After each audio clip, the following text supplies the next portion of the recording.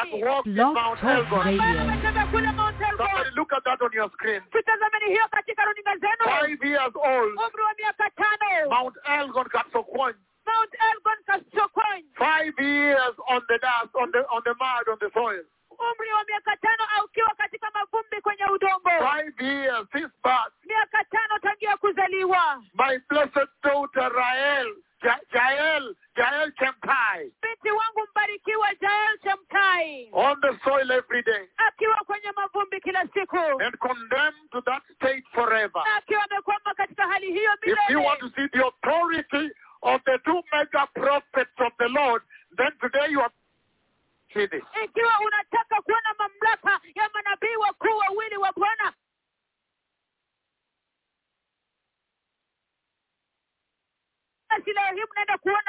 when the Lord said, and I shall give them my power, my own power. Wakati Bwana aliposemea kwamba nami nitawapa nguvu zangu mwenyewe. Jael Chemtai. 5 years old. Umri wa miaka 5. And today has been a historic day in Kenya. We have celebrated the entire day. And tonight, for that reason, this is a celebration Kesha night. Na leo hii imekuwa siku ya kusherehekea siku yote nzima katika taifa la Kenya. Na kwa sababu hiyo, usiku huu mkesha huu ni mkesha wa kusherehekea. This has become a celebration Kesha night. Huu umefanyika mkesha wa kusherehekea. Jael Chemtai. Totally crippled since birth. Alikuwa kiwete kabisa tangia kuzaliwa. Oh, the beautiful text there, over there, mighty, I've noticed them. Very powerful. Oh, maandishi ya kupendeza kabisa pale nimeyaona, ya nguvu kabisa. And this is how she moved all her life. Na hivi ndivyo alikuwa anasonga katika maisha yake. In Kapsokwan, Mount Elgon. Kule Kapsokwan, mlima Elgon. And I remember when I did a meeting in Kapsokwan, it was, I think, 2000, it was either the month of October or August, either 10th August, and I prophesied the earthquake for Tanzania. Na kumbuka vyema kabisa wakati ambapo nilifanya mkutano kule Kapsokoni. One of the very first meetings, really. Katika moja wapo ya mikutano za mwanzo hapo. And I prophesied the earthquake coming. I said Lake Tanganyika. Semeko la ardhi ambalo lilikuwa linakuja, nikasema ziwa Tanganyika. And in a few months it struck that lake. Na baada ya miezi michache akagonga kabisa hilo ziwa. I touched the glorious feet of the Lord at Kapsokoni, Mount Elgon. Niliguza miguu za utukufu kabisa za Bwana pale Kapsokoni, mlima Elgon. 5 years old. Umri wa miaka 5. Jael Chemtai. Was totally crippled. Hospitals gave up. Alikuwa kiwete kabisa. Hospitali walishindwa. And she was grounded into this. Na alikuwa amekwama katika hii. But then last Friday. Lakini Ijumaa iliyopita. That's why it's very important for our teams on the ground to translate well on the radio. Na ndio sababu ni vyema kabisa vikundi vyetu pale mahali ambapo because they did not have a TV, they listened by radio. Kwa sababu hawakuwa na runinga, hivyo basi wanasikiliza kupitia masafa ya radio. Hallelujah! Hallelujah! Look at that now!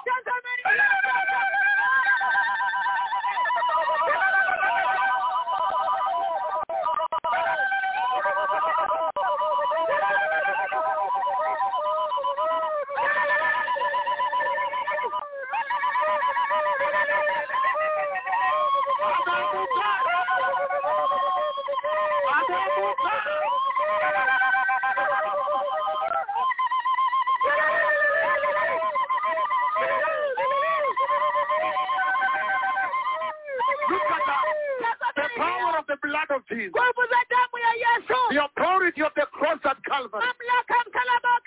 The ultimate power of Yahweh. That is resident on the blood of Jesus. In the blood. The liquid glory. The liquid glory in the blood.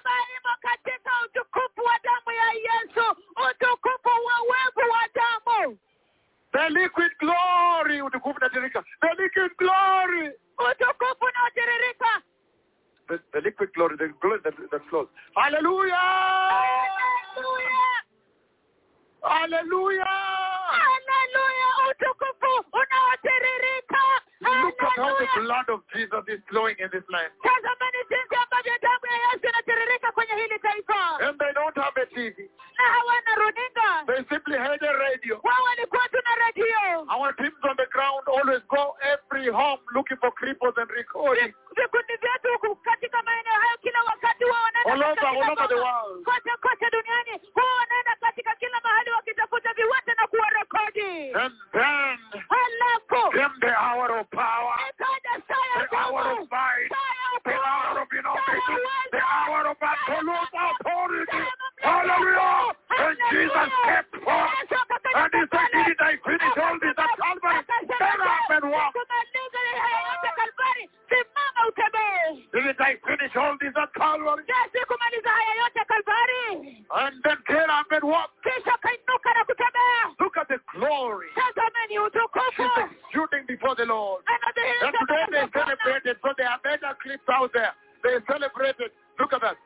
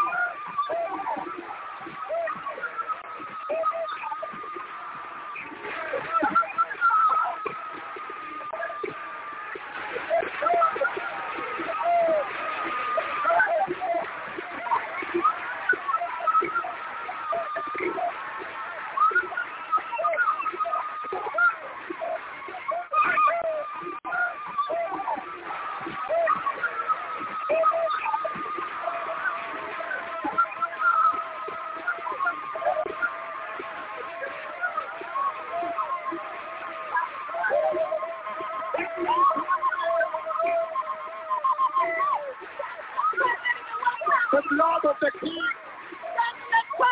has walked home in the church. Every other day, people getting on. This is biblical history. This is Bible history. This is historic.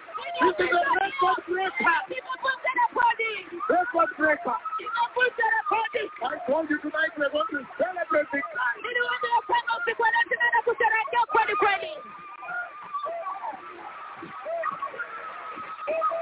There is senior bishop over there.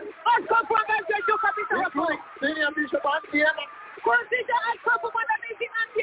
And the pastor, you see them from my left. Hallelujah.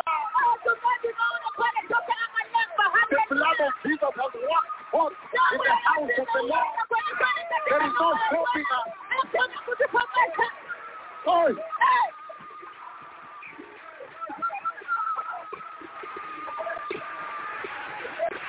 They are celebrating with big fire. There is no stopping us. There's now a big gun right there. There's a big gun right there. He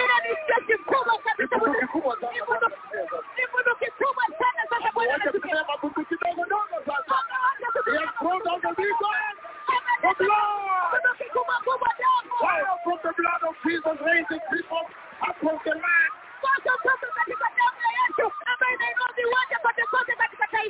Time is over. The Messiah is coming.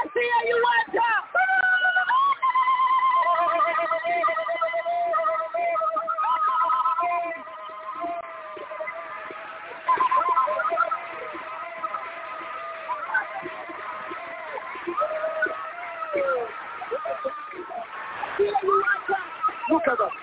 Today we sing praise of the Holy Day. And we are yet about to begin celebrating. We are doctors of top hospitals.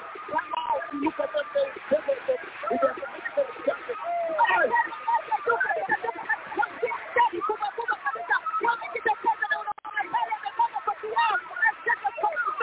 And you see everybody on double mark the floor. I hear you, this is the hour. The Lord has walked on. And people are getting up and walking. The Lord of glory has entered the house of the Lord. Hallelujah.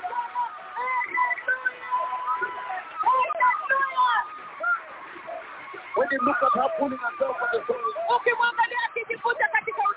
And now she's on her feet wearing shoes. And last night the Lord was showing how to be walking with the shoes, showing me that the shoes.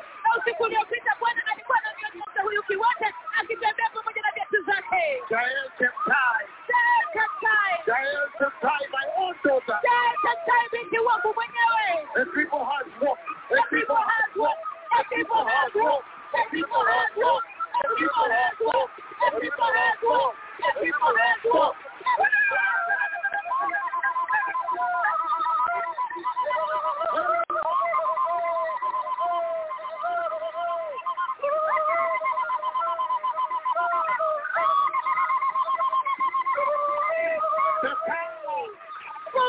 The power of the Lamb of God. The power of the Messiah. The power of Jesus. The power of the Christ. The power of the Lord. He is the living bread. He is the life of God. The bread of life. Look at how he has given giant life. He is the fountain of living water. He is the living God. The Son of God. The Redeemer. The Savior. Wonderful Counselor. Prince of Peace. Mighty God. Everlasting God. Hallelujah.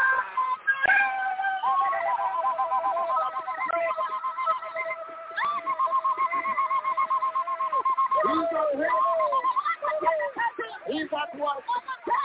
He's walking in the house. And the blessed Holy Spirit. He's walking tremendously. The blessed one of Israel. He's doing a tremendous job in the house. Look at how the two prophets of Yahweh are walking with God the Father to prepare such a glorious way for the coming of the Messiah. Look at how the road is so glorious. Look at that highway that they are painted. They have marked everything. It's glorious. Hallelujah.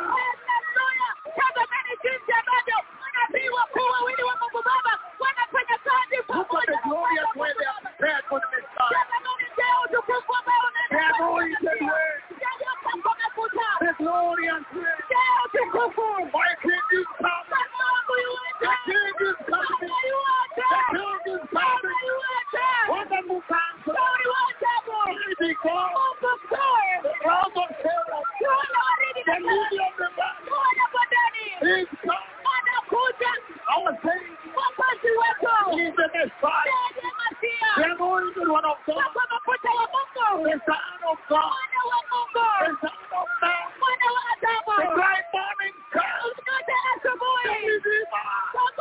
The glorious Lamb of God. He's the true and holy one. He's the faithful and true one. He's the word. He's the truth and the life. Hallelujah.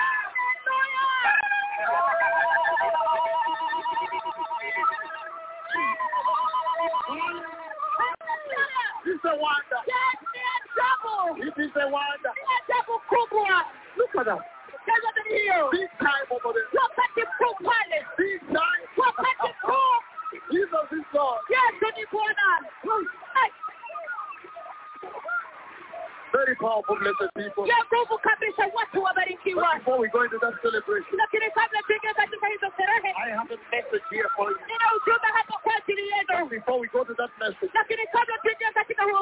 there is something happening in Israel. I want us to switch gears a little bit. There is a prophecy I gave you. I want it to be put there, and then after that I will be able to talk to you. That is fulfillment. The first part of that prophecy.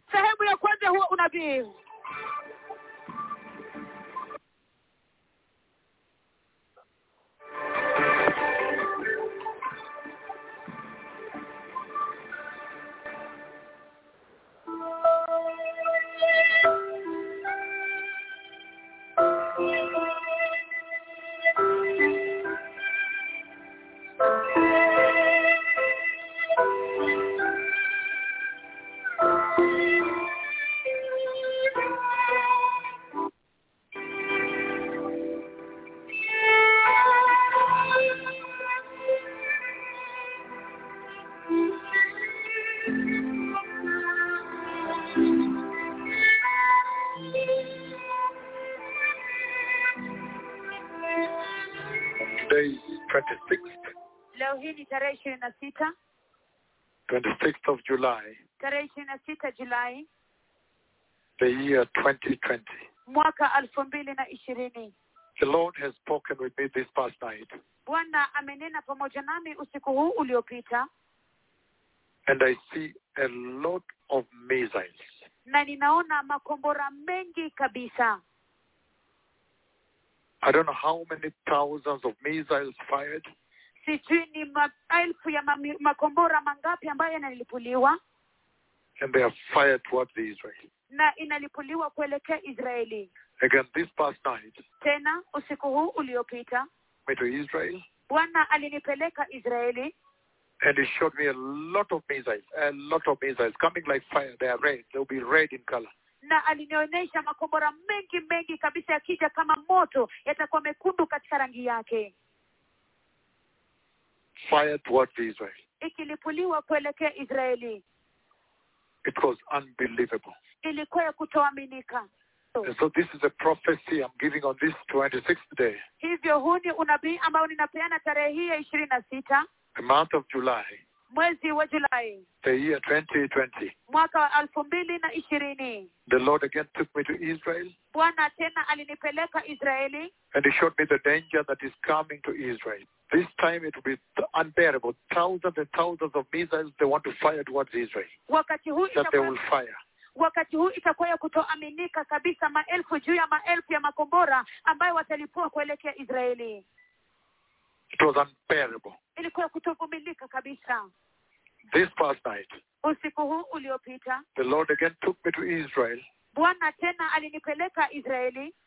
And then I stood there and I saw, as the watchman of Israel, I saw from afar the missiles coming, and there are thousands. Halafu kama mlinzi nilisimama pale na nikaona makombora mengi kabisa zikija kulipua.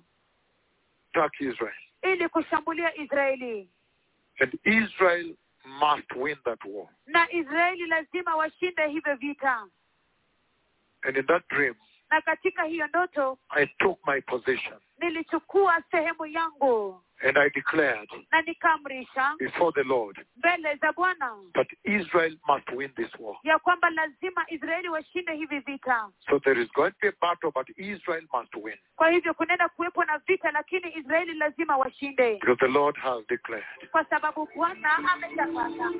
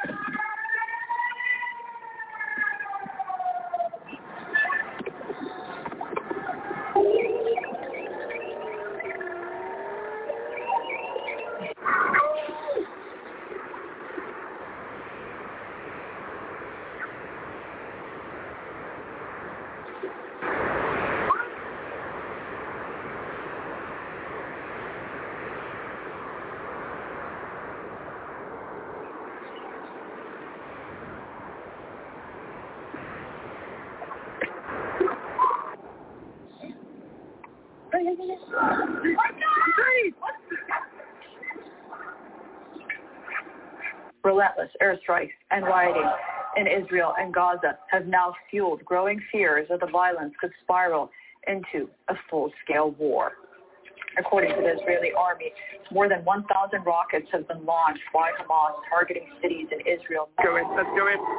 Come on, Mohammed. Hamas claims to be the defender of the Palestinian cause, striking their occupier.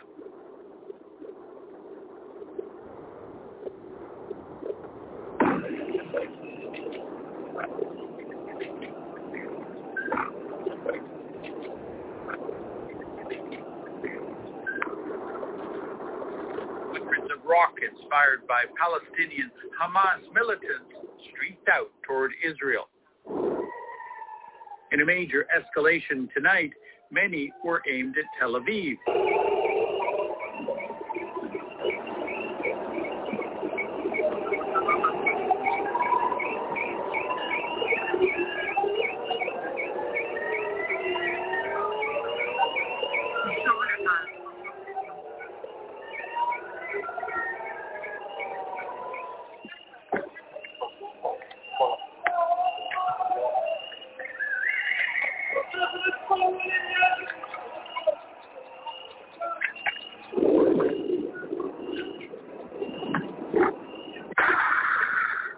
pattern that shouldn't be familiar. It already is. Hamas and Islamic Jihad rockets streaking across the sky from Gaza. Sirens ringing out, warning Israelis to take cover. The Iron Dome intercepting as many incoming projectiles as possible.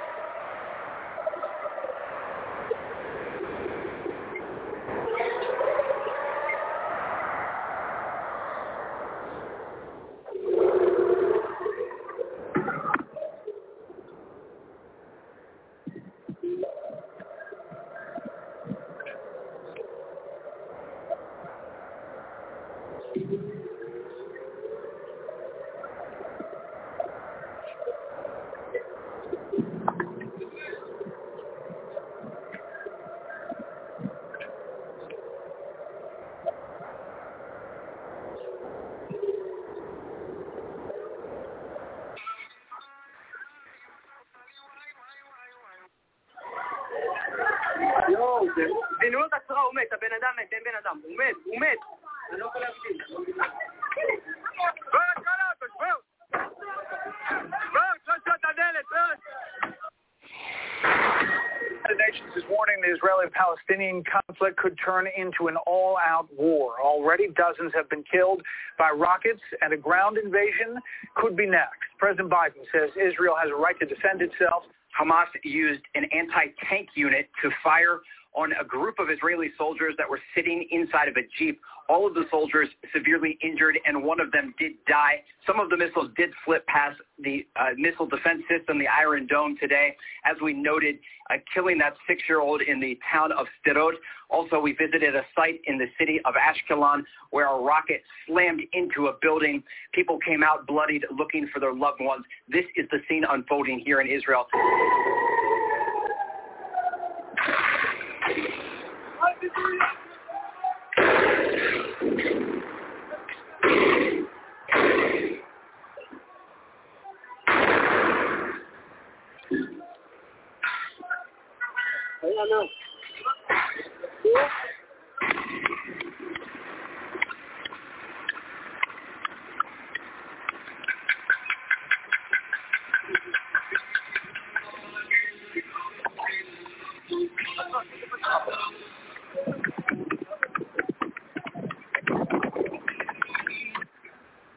Hey, good morning, Michael. Israeli military says that over 1,000 rockets were launched from Gaza into Israel. This is the impact crater of one of them. It sent a fireball throughout this neighborhood, incinerating these cars and firing shrapnel like this into these homes.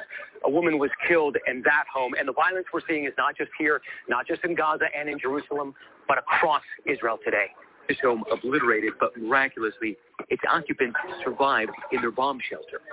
But many of those rockets making it through, this one blowing up a bus just south of Tel Aviv, bystanders racing towards that fire. In all, 6 killed and dozens wounded from rocket fire in the past 24 hours. The Israeli military is saying about 1,000 rockets have been launched towards Israel from Gaza over the past 48 hours, the most in years. Officials reporting 43 people killed, at least 10 of them children.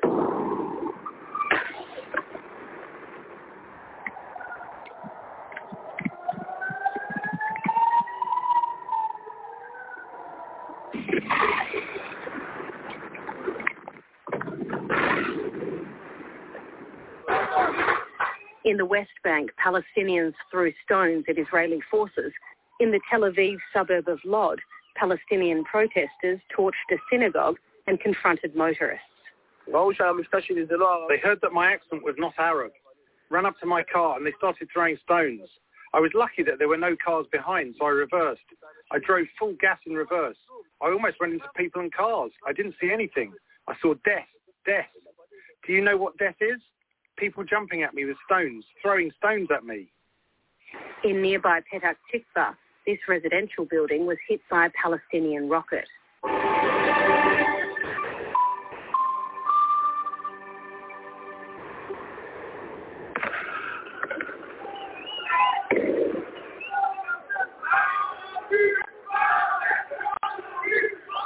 Chants of death to Arabs.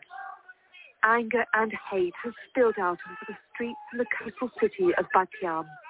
Palestinian Israelis and Jewish Israelis living in close proximity, turning on each other. Among many violent incidents, on Wednesday a Palestinian man was dragged from his car by dozens of Jewish Israelis who continued to beat him even after he lost consciousness. The video was broadcast live on Israeli television.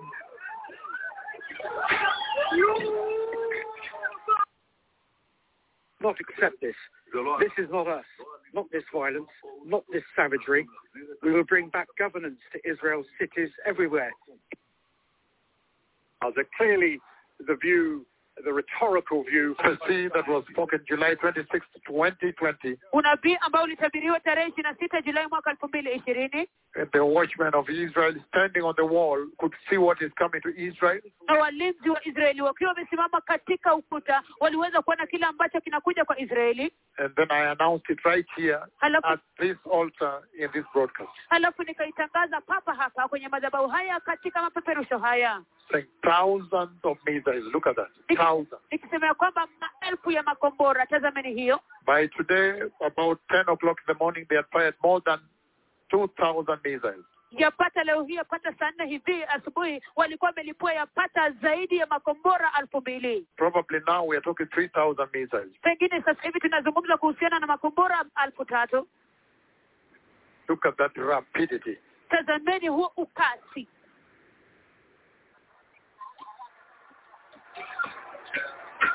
And this is what I saw July 26, 2020. Na hiki ndicho niliona tarehe 26 Julai mwaka 2020. And announced it to Israel. Na nikaitangazia Israeli. And announced to the nations also. Na nikayatangazia mataifa pia. Look now. Tazameni sasa. And then I took my position on the wall. Alafu nikachukua msimamo wangu, nafasi yangu kwenye ukuta. And I decreed that Israel must win this war. Na nikatangaza ya kwamba Israeli lazima washinde vita hivi. And then I went before the Father, God the Father. Alafu nikaenda mbele za Mungu Baba. And I told him that Israel must win this war. Nikamwambia ya kwamba Israeli lazima washinde hivi vita. Then after he said yes, Israel must win this war. Kisha baadaye aliposema ya kwamba ndio Israeli lazima washinde hivi vita. Then again I went and took my position by the wall of Israel, the border at the wall with Gaza. Halafu tena nikaenda nikachukua msimamo wangu, nafasi yangu katika ukuta wa Israeli, katika mpaka wa Israeli na Gaza. And then again I moved to the wall of Israel and Syria, that direction of Syria. Halafu tena nikasonga katika ukuta wa mpaka wa Israeli na Syria. That is when now I saw aircraft. I saw aircraft coming from Iran. Huo ndio wakati sasa niliona ndege zikija toka Iran. And so I don't know what this is going to boil into. Hivyo basi sijui ya kwamba hii itachemka kuambulia nini. The first part has been fulfilled. Sehemu ya kwanza imetimilizwa. As you can see. Kama vile mnaweza kuona. But the second part now will be aircraft. Lakini sehemu ya pili sasa itakuwa ndege. It will be a tremendous war coming. Itakuwa vita vikubwa vya ajabu vikija. But Israel must win this war. Lakini Israeli lazima washinde hili vita. I have spoken with God the Father. Nimezungumza na Mungu Baba. And Israel must win this war. Na Israeli lazima washinde hili vita.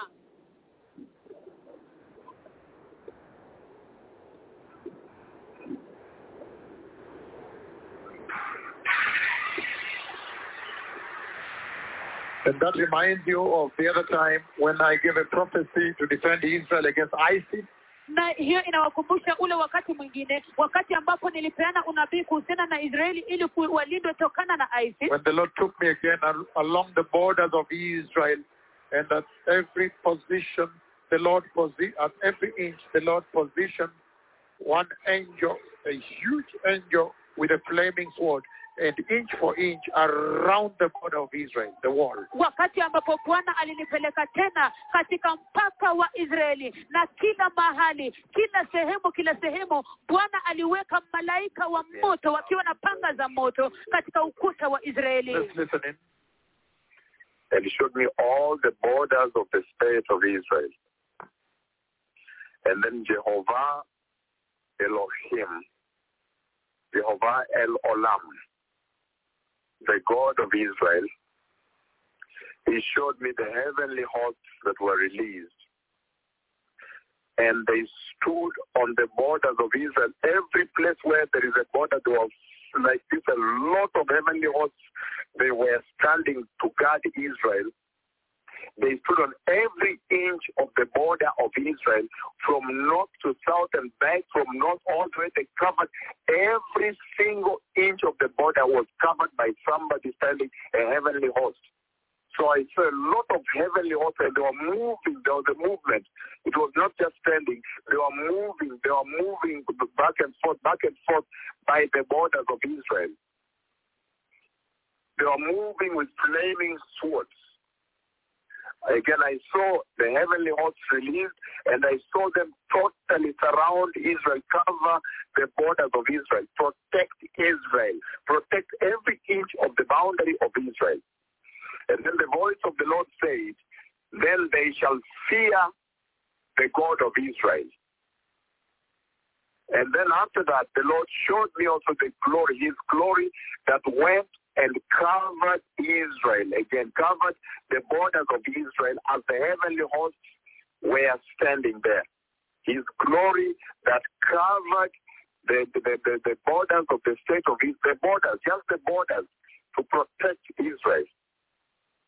So the Lord, the God of heaven, he that watches Israel, he is aware of what Israel is going through right now. And this is what the Lord says. I myself will now protect my beloved people, the nation of Israel. And it shall be known that Israel is the center of the earth, and these are my covenant people.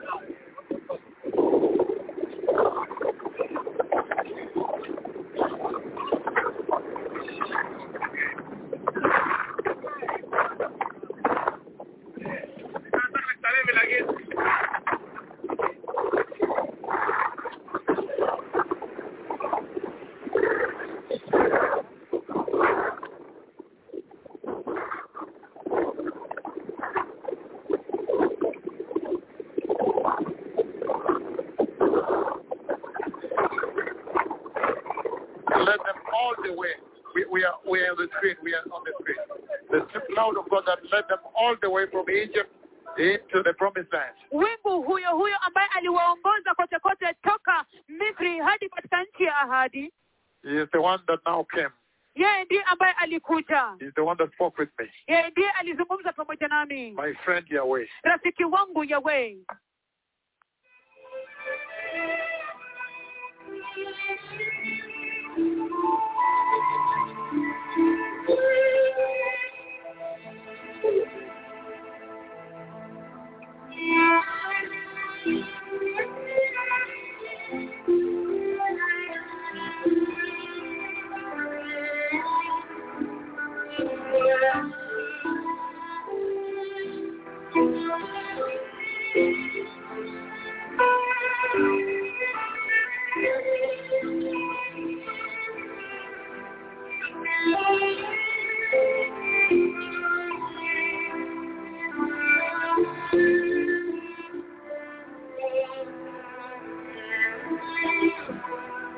Globally, Mbona magazeti yakiripoti kote kote duniani?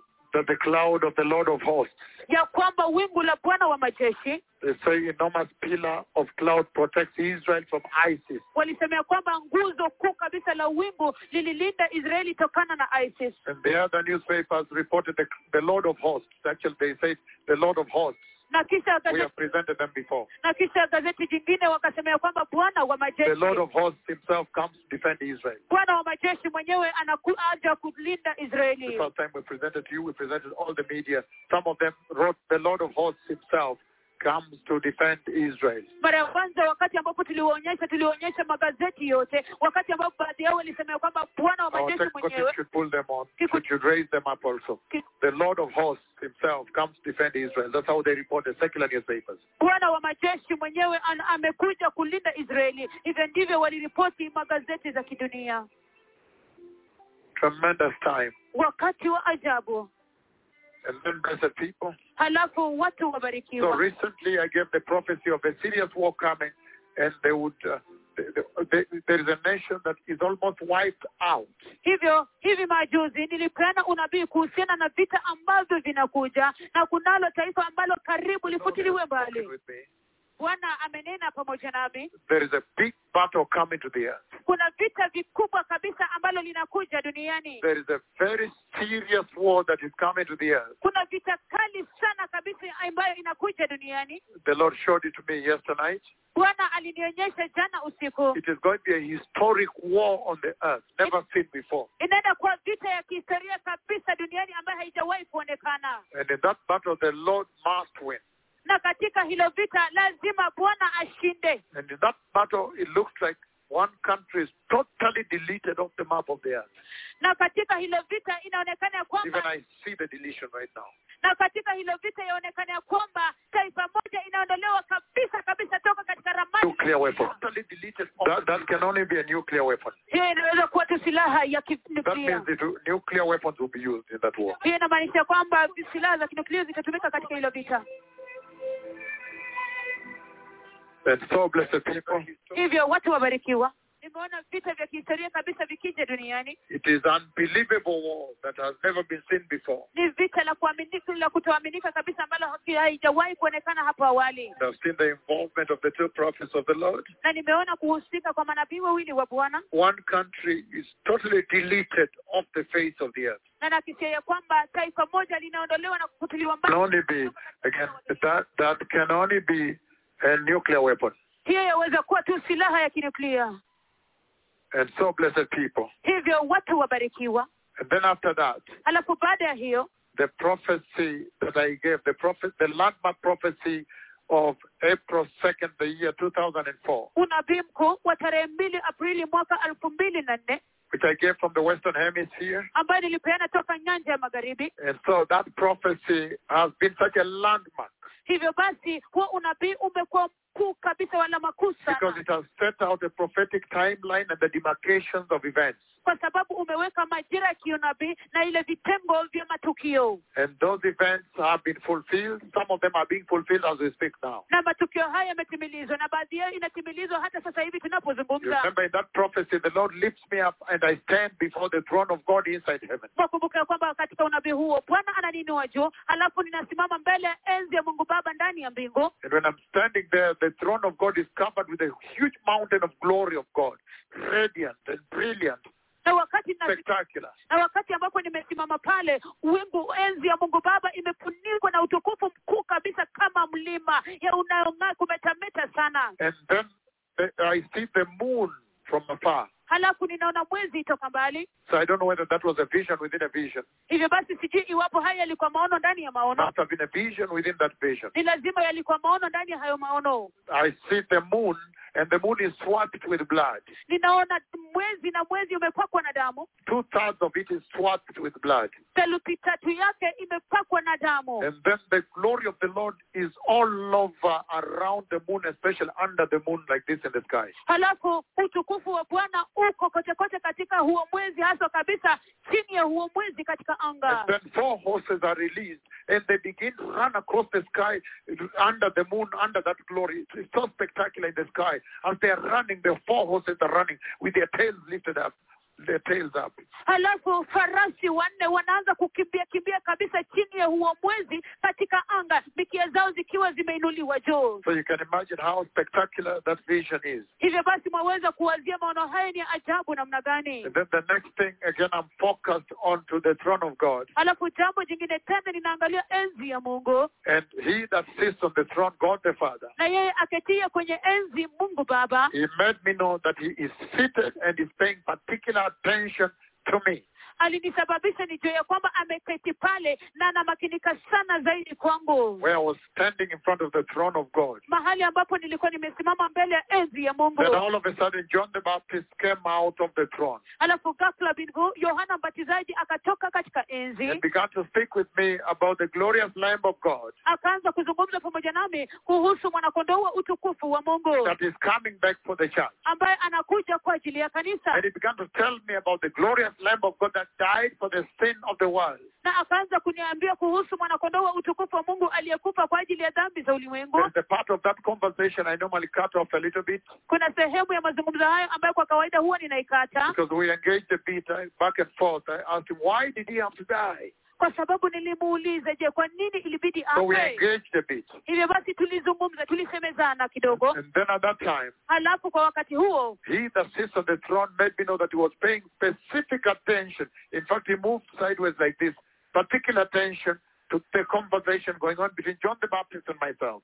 Yeye akatia katika enzi alinisababisha nijue ya kwamba amemakinika sana zaidi kwa mazungumzo hayo ambayo yalikuwa yanaendelea baina yangu na Yohana Mbatizaji. And then after that, halafu baada ya hiyo, after that the voice said, let me show you what's about to happen to the earth. Baada ya hiyo sauti ikasema ya kwamba wacha nikuonyeshe kile ambacho kikaribu kutendeka duniani. Then at that time the Lord lifted me up and brought me in the clouds above Israel. Halafu kwa wakati huo Bwana akaniinua juu katika mawingu, akanileta juu ya Israeli, above the city of Jerusalem. juu ya mji wa Yerusalemu. But I could see the entire Arab world. Lakini niliweza kuona hiyo eneo lote la Kiarabu. That time Yasser Arafat, the leader of PLO, was still alive. Kwa wakati huo Yasser Arafat, yule kiongozi wa PLO, alikuwa bado ako hai. But I saw already his fresh grave. Lakini bado nilikuwa nimeona kaburi lake.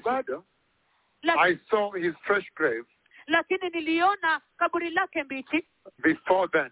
Kabla ya hapo. And then I saw from above now, from the clouds, I could see the lamps in the doors, in the home, rather in the homes, the houses, all the Arab world, and I heard the wailing. I heard the mourning going on. Sasa toka juu katika mawingu niliweza kuona mataa katika kila nyumba. Halafu nilikuwa ninasikia wale Arab world, please just translate, well, these are prophecies of God. Can you take it serious? Halafu kutoka juu katika mawingu nikaona your eternity hinges on this. Halafu kutoka juu katika mawingu nikaona taa katika kila nyumba ya maeneo ya Waarabu. Halafu nilikuwa ninawasikia wakilia na kuomboleza. And I could see the lamps light through their windows because I was above the clouds, so I could see like lamps inside the houses. There was a lot of mourning.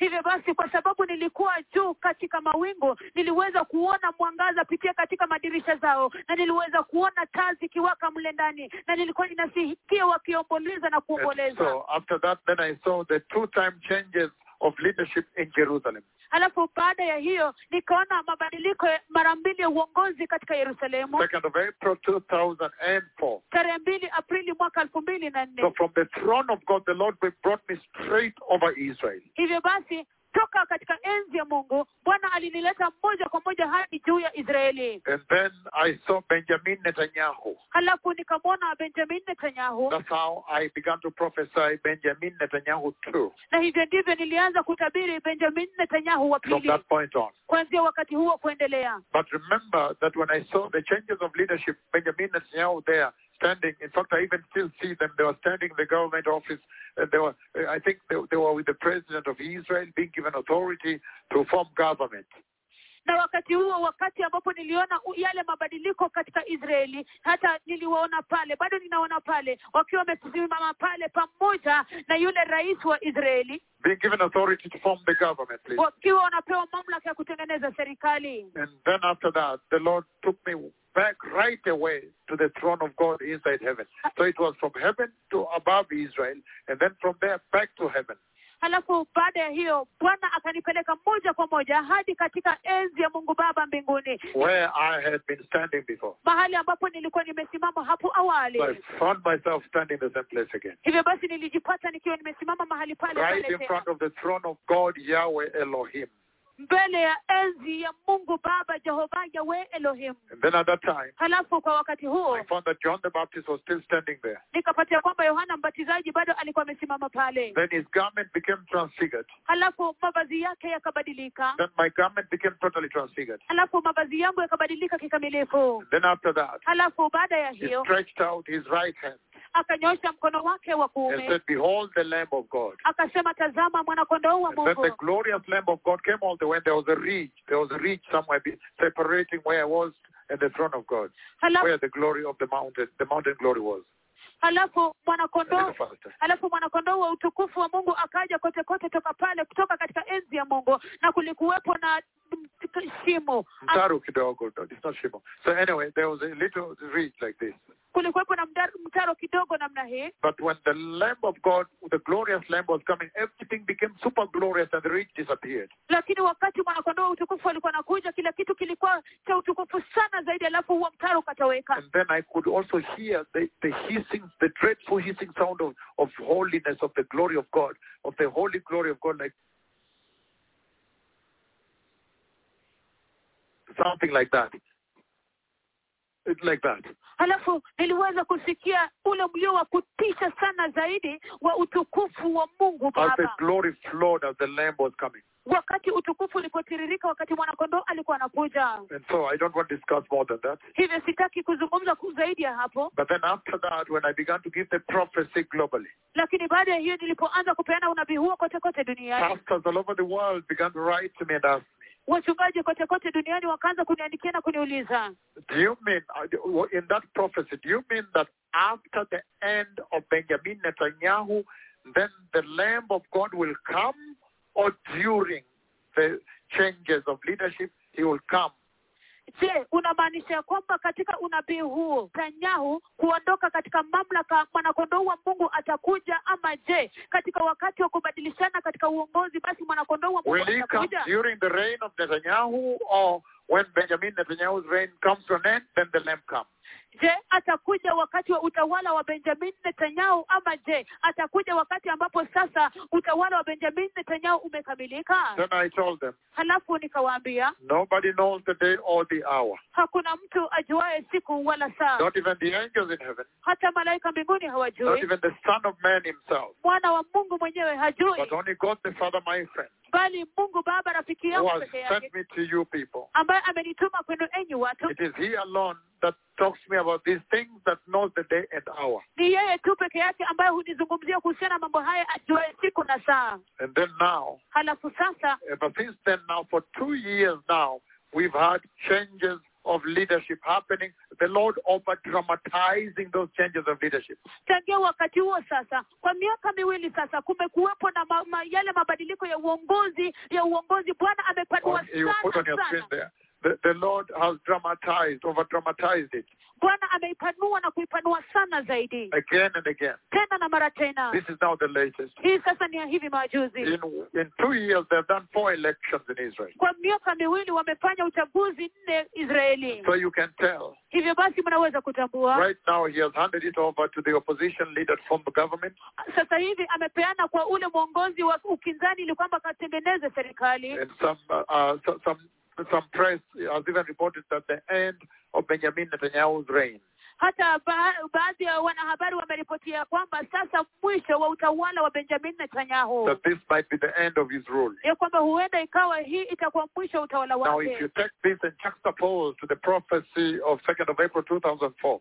Sasa ukichukua hii halafu uingamanishe na ule unabii wa tarehe 2 Aprili mwaka 2004. Then you know what the Lord is saying. Basi mwajua kile ambacho Bwana anasema. You need to prepare the way for the coming of the Messiah. Mnahitaji kuandaa njia kwa ajili ya kuja kwa Masia. Remember the coming of the Messiah. Messiah. Kumbukeni kuja kwa Masia. The prophecy of the coming of the Messiah Unabii kuhusu kuja kwa Masia gravitates around the events in Israel. unazungukia yale matukio ya Israeli. So thank you, blessed people. Kwa hivyo asanteni watu So wabarikiwa. tonight is a busy night here. Hivyo usiku wa leo ni usiku uliosongamana hapa. I can see it's already 1 o'clock Eastern Time AM. Ninaweza kuona ya kwamba tayari ni saa 7 usiku majira ya Afrika Mashariki. And I want us to wind down, to try as much as possible to wrap up this tremendous message coming out of the book of 1 Corinthians chapter 4. Nami nataka tujaribu kumalizia huu ujumbe mkuu kabisa ambao unatokana na kitabu cha Korintho wa kwanza sura ya 4. You can turn with me there, 1 Corinthians chapter 4. Geukeni pamoja nami pale kwenye kitabu cha Korintho wa kwanza sura ya 4. Has been such a tremendous message, has been a gold mine. Imekuwa ujumbe mkuu kabisa, imekuwa chimbuko la dhahabu. I know tonight is celebration. We have the greater Central Rift celebrated.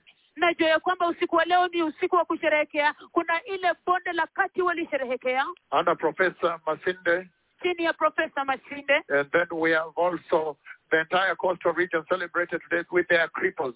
Every region brought out a section of their cripples, a section. Na pia eneo probably 15 or so that have walked. Na pia eneo lote la pwani walisherehekea leo hii pamoja na sehemu tu ya viwete wao ambao wametembea. Every region brought out just a section of their cripples. Kila eneo walileta tu sehemu tu ya viwete wao. Just to showcase the power of the blood of Jesus. Ili kuonyesha nguvu za damu ya Yesu. Because of the restrictions we have right now of COVID-19. Kwa sababu ya vizuizi tulivyonavyo sasa hivi kwa sababu ya virusi vya corona. The tremendous words, the ominous words of my tongue. Maneno ya kutisha sana ya ulimi wangu. So turn with me right away, blessed people, to 1 Corinthians chapter 4 again, that we may touch base.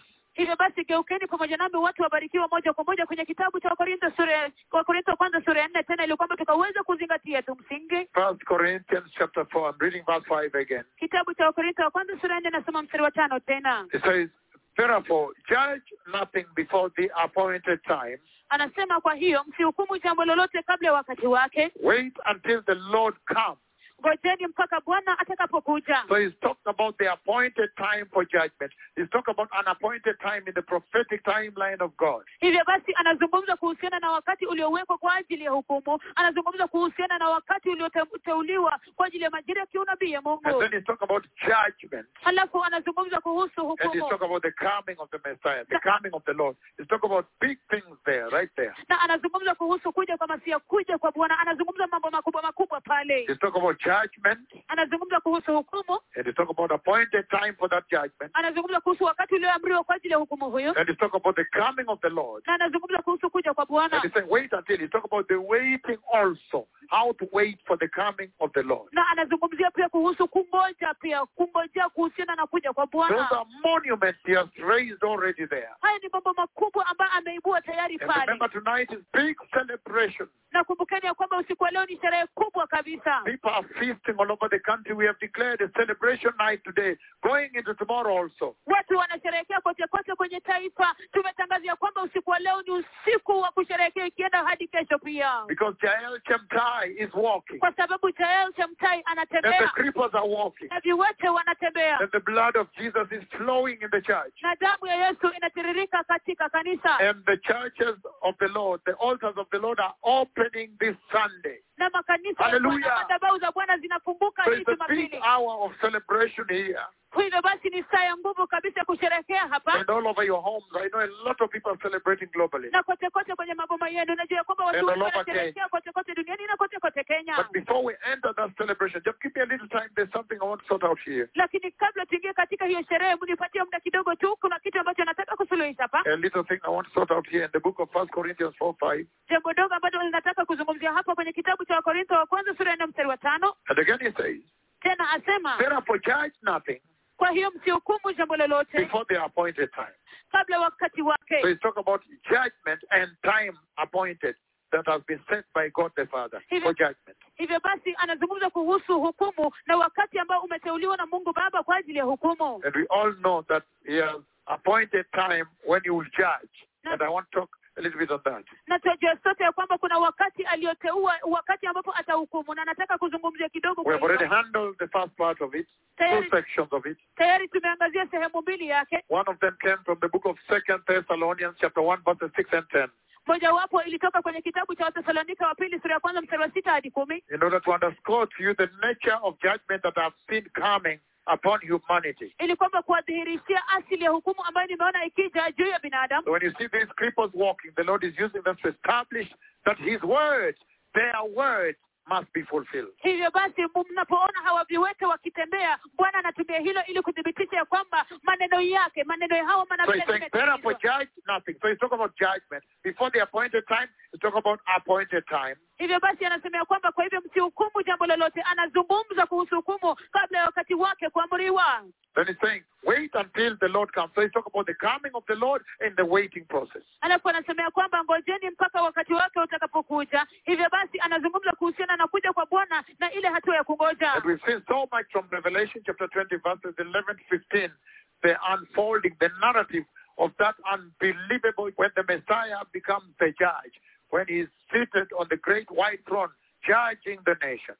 Na tumeona mengi kabisa toka kwenye kitabu cha Ufunuo sura 20 mstari wa 11 hadi 15, wakati ambapo sasa Masia mwenyewe atakaa amekaa katika kiti cha hukumu cha mbinguni akiyahukumu mataifa. And then he goes on to say, he will bring to light what is hidden in darkness and will expose the motives of the heart.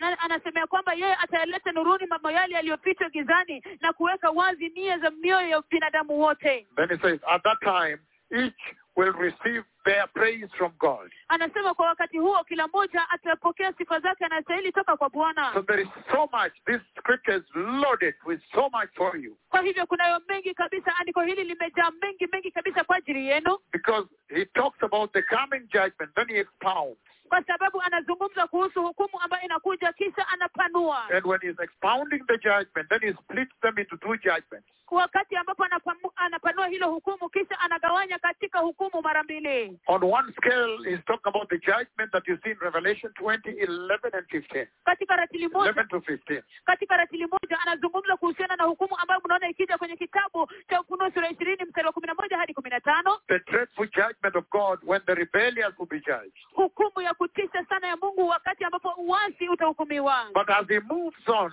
as he completes that verse 5, lakini anapoendelea na kumalizia huo mstari wa 5, then he says at that time each will receive their praise from God. Kisha anasema kwamba wakati huo kila mmoja atapokea sifa na stahili kutoka kwa Mungu. Then at that point now he alludes, he begins to point, to predict, to point humanity, those who are Christians, to the fact that there is the great, the judgment seat of Christ after rapture. When the Christians are taken into heaven, they have to stand before the judgment seat of Christ and also be judged. Kisha baada ya hiyo sasa anaanza kukonyezea binadamu wa Kristo ya kwamba baada ya unyakuzi kutakuwepo na kiti cha hukumu cha Kristo mbinguni, mahali ambapo wale ambao watakuwa wamenyakuliwa watasimama mbele za Bwana ili kuhukumiwa. So the believers who are holy and will be taken up into the rapture, hivyo basi waumini ambao ni watakatifu na watachukuliwa juu katika unyakuzi, they also must stand before the seat, it's called the judgment seat of Christ, in order to be judged. Wao pia ni lazima wasimame mbele za kiti cha hukumu cha Kristo ili kwamba wapate kuhukumiwa. But their judgment is a little bit different. Lakini hukumu yao ni tofauti kidogo. While the Lord will judge every thought of man, every intention of the heart, every motive of heart, He is able to see with His flaming eyes to pierce into your heart and see every hidden thing. Wakati ambapo Bwana ataweza kuhukumu kila nia, kila mawazo, kila madhumuni ya mioyo, anaweza kutazama katika mioyo zenu kupitia macho yake makali kabisa yanayowaka moto. So even the Christians who are taken up into the rapture of the church, they will be able to stand before Christ and give account. Hivyo basi hata Wakristo ambao watanyakuliwa juu katika unyakuzi wa kanisa wataweza kusimama mbele ya kiti cha Kristo cha hukumu na kupeana hesabu wahukumiwe. And so tonight I want to focus on that seat of Christ. Hivyo basi usiku wa leo ninataka kuilenga hiyo kiti cha hukumu cha Kristo. But you know it too well. Lakini mwajua vyema kabisa. That in Romans chapter 8 verse 1 he says, for there is therefore no condemnation for those who are in Christ Jesus. Ya kwamba kwenye kitabu cha Warumi sura ya 8 mstari wa 1 anasema ya kwamba kwa hivyo hakuna hukumu kwa wale walio ndani ya Kristo Yesu. Which is great news for you. Ambayo ni habari njema sana kwenu. So that makes you understand. Hivyo basi hiyo inawasababisha muelewe. At that time each will receive their praise from God. Kwa wakati huo kila mmoja atapokea sifa anastahili kutoka kwa Mungu. It makes you understand that statement. Inakufanya uelewe kauli hiyo. Meaning at that judgment seat of Christ inside heaven, kumaanisha kwamba mbele ya kiti hicho cha hukumu ndani ya mbingu, it will be an award ceremony. itakuwa sherehe ya kutuzwa. And everybody will be awarded according to how they have worked Na kila mtu atatuzwa kulingana na jinsi ambavyo wamefanya kazi when they are born again on the earth here. wakati ambapo wameokoka hapa duniani. Remember, salvation is only by the grace. We're going to read in a short moment. Kumbukeni ya kwamba wokovu ni kwa neema tu. Tunaenda kusoma hiyo kwa muda usio kwa mrefu. Only by the grace you are saved. Ni kwa neema tu peke yake unaokolewa. We're going to read from Ephesians shortly. Tunaenda kusoma toka kwenye kitabu cha Efeso kwa muda usio mrefu. However, lakini hata hivyo, the rewards, zile tuzo, the rewards are by the works you do. Zile tuzo ni kulingana na matendo mnayofanya. So let us begin step by step, blessed people, that we may take this last part of this verse 5. At that time, each will receive their praise from God. Hivyo basi wacha tuanze polepole watu wabarikiwe, ili kwamba tukapate kuchukua hii sehemu ya mwisho ya mstari wa 5, ya kwamba wakati huo kila mmoja atapokea sifa anayostahili kutoka kwa Mungu. At that time, each man, each person will receive their praise from God. Wakati huo kila mtu atapokea sifa anayostahili kutoka kwa Mungu. Referring to the moment when the rapture has taken place. Akizungumzia wakati ambapo unyakuzi utakuwa umetendeka. And then you find yourself standing before the throne of the Lord Jesus. Alafu ujipate ukiwa umesimama mbele ya enzi ya Bwana Yesu. The judgment seat of Christ is inside heaven. Kiti cha hukumu cha Kristo iko ndani ya mbingu. I have seen that seat. Nimeona hicho kiti. The vision I just shared with you about John the Baptist, with John the Baptist before the throne of God. Maono ambayo nimeshiriki tu pamoja nanyi na Yohana Mbatizaji mbele ya enzi ya Mungu. There is a lot I cut out, I did not share. Kuna mengi kabisa ambayo nilikatiza ambayo sikuyashiriki. Because eventually the Lord admits me into the throne. Kwa sababu hatimaye Bwana ananiingiza katika enzi. And then I gain contact with the Lamb of God, the glorious Lamb of God inside the throne. Halafu ninakutana macho kwa macho na mwanakondoo wa utukufu wa Mungu ndani ya enzi. And as he stretches his neck towards his right, halafu anaponyosha shingo lake kuelekea upande wa kuume, I can see the glorious throne seat he's seated on, super glorious. Ninaweza kuona kiti cha utukufu sana cha enzi ambacho ameketi juu yake. And when he stretches his neck towards his right to gain eye contact with me. Na wakati anaponyosha shingo lake kuelekea upande wa kuume ili kwamba apate kukutana nami macho kwa macho. And as I do this also, na ninapofanya hivi pia,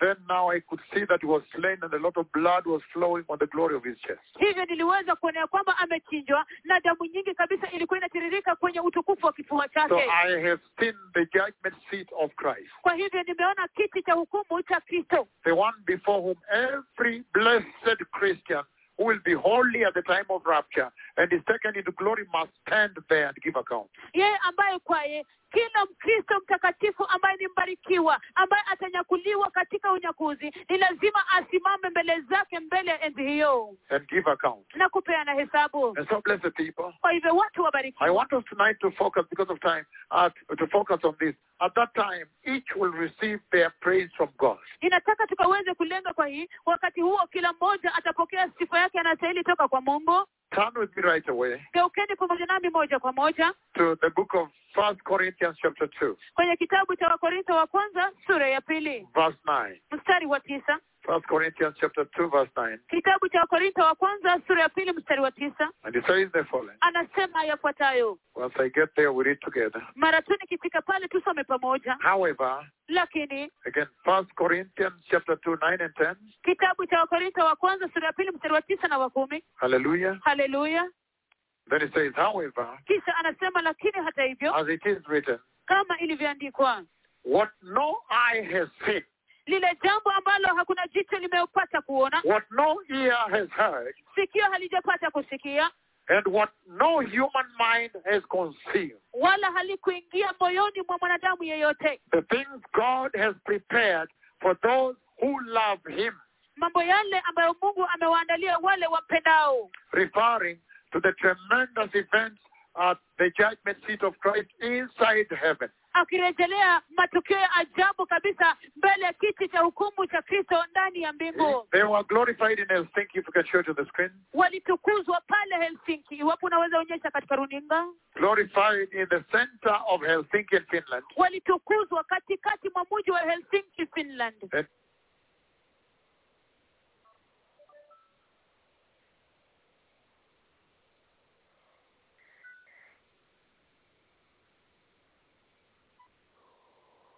the screen out, I called them to the altar. Na mnaweza kuona ya kwamba kikundi toka Korea Kusini niliwaita kwenye madhabahu. And you see, I gave this prophecy before I left for Finland, Helsinki. Na mwana kwamba nilipeana unabii huu kabla niondoke kwenda Helsinki, Finland. And there are two. There's one when he's facing away.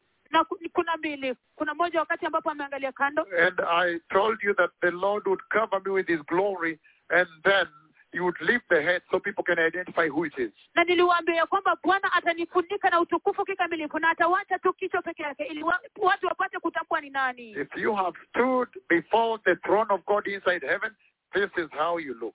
Iwapo umesimama mbele ya enzi ya Mungu ndani ya mbingu. You have ever gotten there. Iwapo umewahi kwenda mbele ya enzi ya Mungu ndani ya mbingu, hivi ndivyo unavyofanana. If you have ever, the screens are blank. If you have ever stood before Yahweh, iwapo umewahi kusimama mbele za Yahweh, this is what you ought to look like. hivi ndivyo wapaswa kufanana.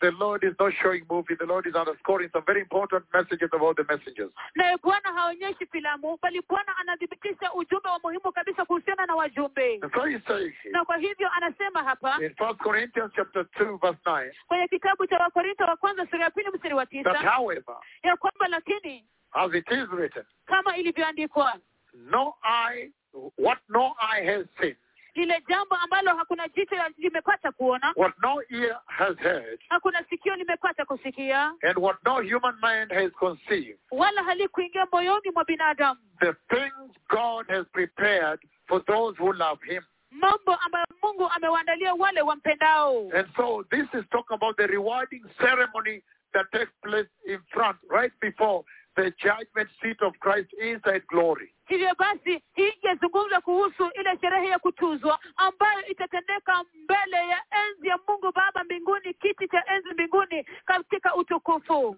So you can see very clearly that the Lord is saying that the events of heaven are concealed. Hivyo basi mnaweza kuona kwa wazi kabisa Bwana anasema kwamba matukio mbinguni ni fiche. No eye has seen, no ear has heard, no mind has conceived. Hakuna jicho limeona, hakuna sikio limesikia, hakuna moyo umeweza kufikiria. But he's revealing a little bit there that there are treasures unspeakable. Lakini anafunua kidogo pale ya kwamba indescribable treasures. Ya kwamba ni dhamana ambazo haziwezi kuneneka. There are treasures unspeakable. Ni dhamana ambazo haziwezi kuneneka.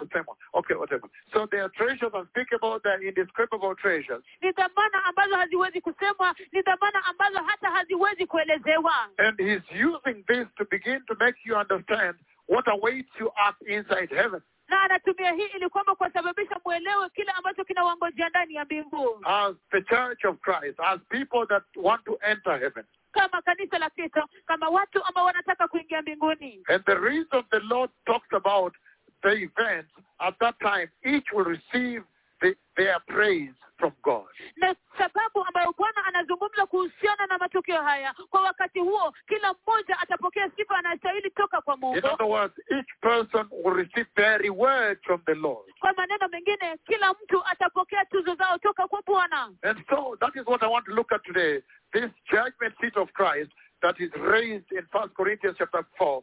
Verse 5. Hivyo basi, hiki ndicho ninataka kuangazia usiku wa leo. Hiki kiti cha hukumu cha Kristo ambacho kimekwenzwa katika kitabu cha Korinto sura ya 4 mstari wa 5. And you see right now here. Na sasa mwaona hapa. It is so powerful because ni ya nguvu kabisa kwa sababu he alludes to reward across the entire Bible. He alludes to the rewards that await those who are faithful to him. Anarejelea yale tuzo ambayo inawangojea wale ambao wanamngojea kwa uaminifu. Those who are very faithful to him. Wale ambao ni waaminifu sana kwake. He alludes, he points them towards some rewards, some awards, the award ceremony. Anawakonyezea kuelekea katika tuzo fulani, katika sherehe ya kutuzwa. It is concealed. Ni fiche. Because it says no eye has seen, no ear has heard, no mind has conceived. Kwa sababu anasema kwamba hakuna jicho limeona, hakuna sikio limesikia, hakuna moyo umefikiria. However, the Spirit of the Lord reveals a little bit so that you may understand what is awaiting you. Lakini hata hivyo Roho wa Bwana anafunua kidogo ili kwamba mpate kuelewa kile ambacho kinawangojea. Why does he do that? Je, mbona anafanya hivyo? Let me give you an example on the earth here. Wacha niwapatie mfano hapa duniani. That you may understand the purpose of doing that across scripture. Ili kwamba mpate kuelewa makusudi ya kufanya hivyo katika maandiko kote kote. When he promises crowns, we're going to see some of them. The crown of glory, the crown of righteousness, the crown of everlasting life, eternal life.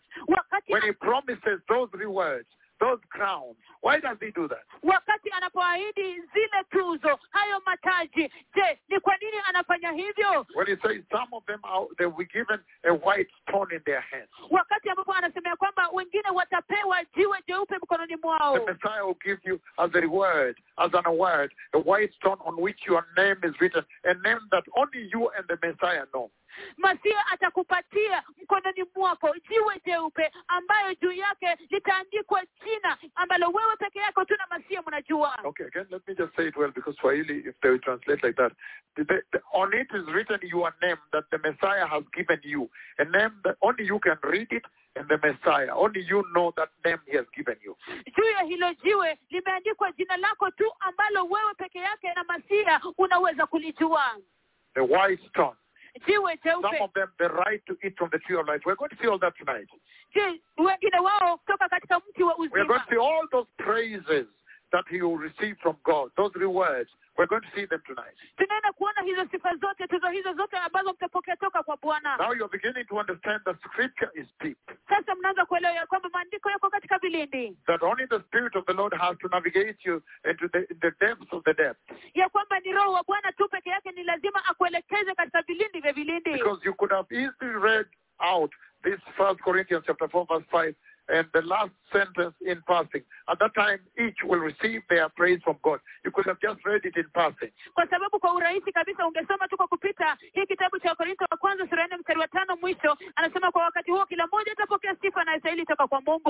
You could have just read it in passing. And yet now you can see that it's very deep. The Lord is using it to point at the judgment seat of Christ. So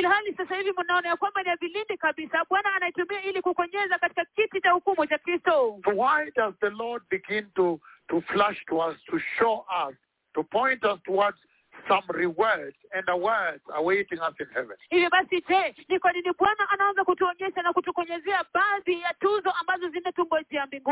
I want to use the following examples on the earth here. If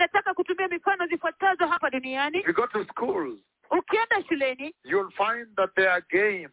Such that children are put to run 100 meters or 1,000 meters or whatever it is, or basketball or high jump, whatever it is they do. And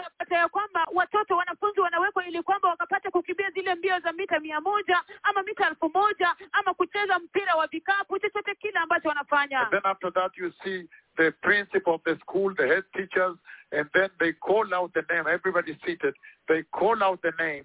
And then when your name is called as number one, the one who took their word, you walk from there, people are clapping for you, pictures are taken, and you are given their word by the head teacher or somebody. Alafu baada ya hiyo sasa unapata ya kwamba mwalimu mkuu na watu wamekaa pale na kisha mwalimu mkuu anakuita jina yule ambaye amekuwa wa kwanza na anapewa tuzo, na wakati ambapo unakimbia kuelekea kuchukua tuzo lako unapata watu wanapiga makofi, picha zinapigwa. So it's a great feeling, it's a powerful moment. Hivyo basi ni wakati mkuu kabisa, ni hisia ya kupendeza. If you play golf, iwapo unacheza golf, let's say you win a PGA. Wacha tuseme kwamba ushinde PGA. Then you find the directors there with a green jacket. Alafu upate wakurugenzi pale wakiwa na ile jaketi.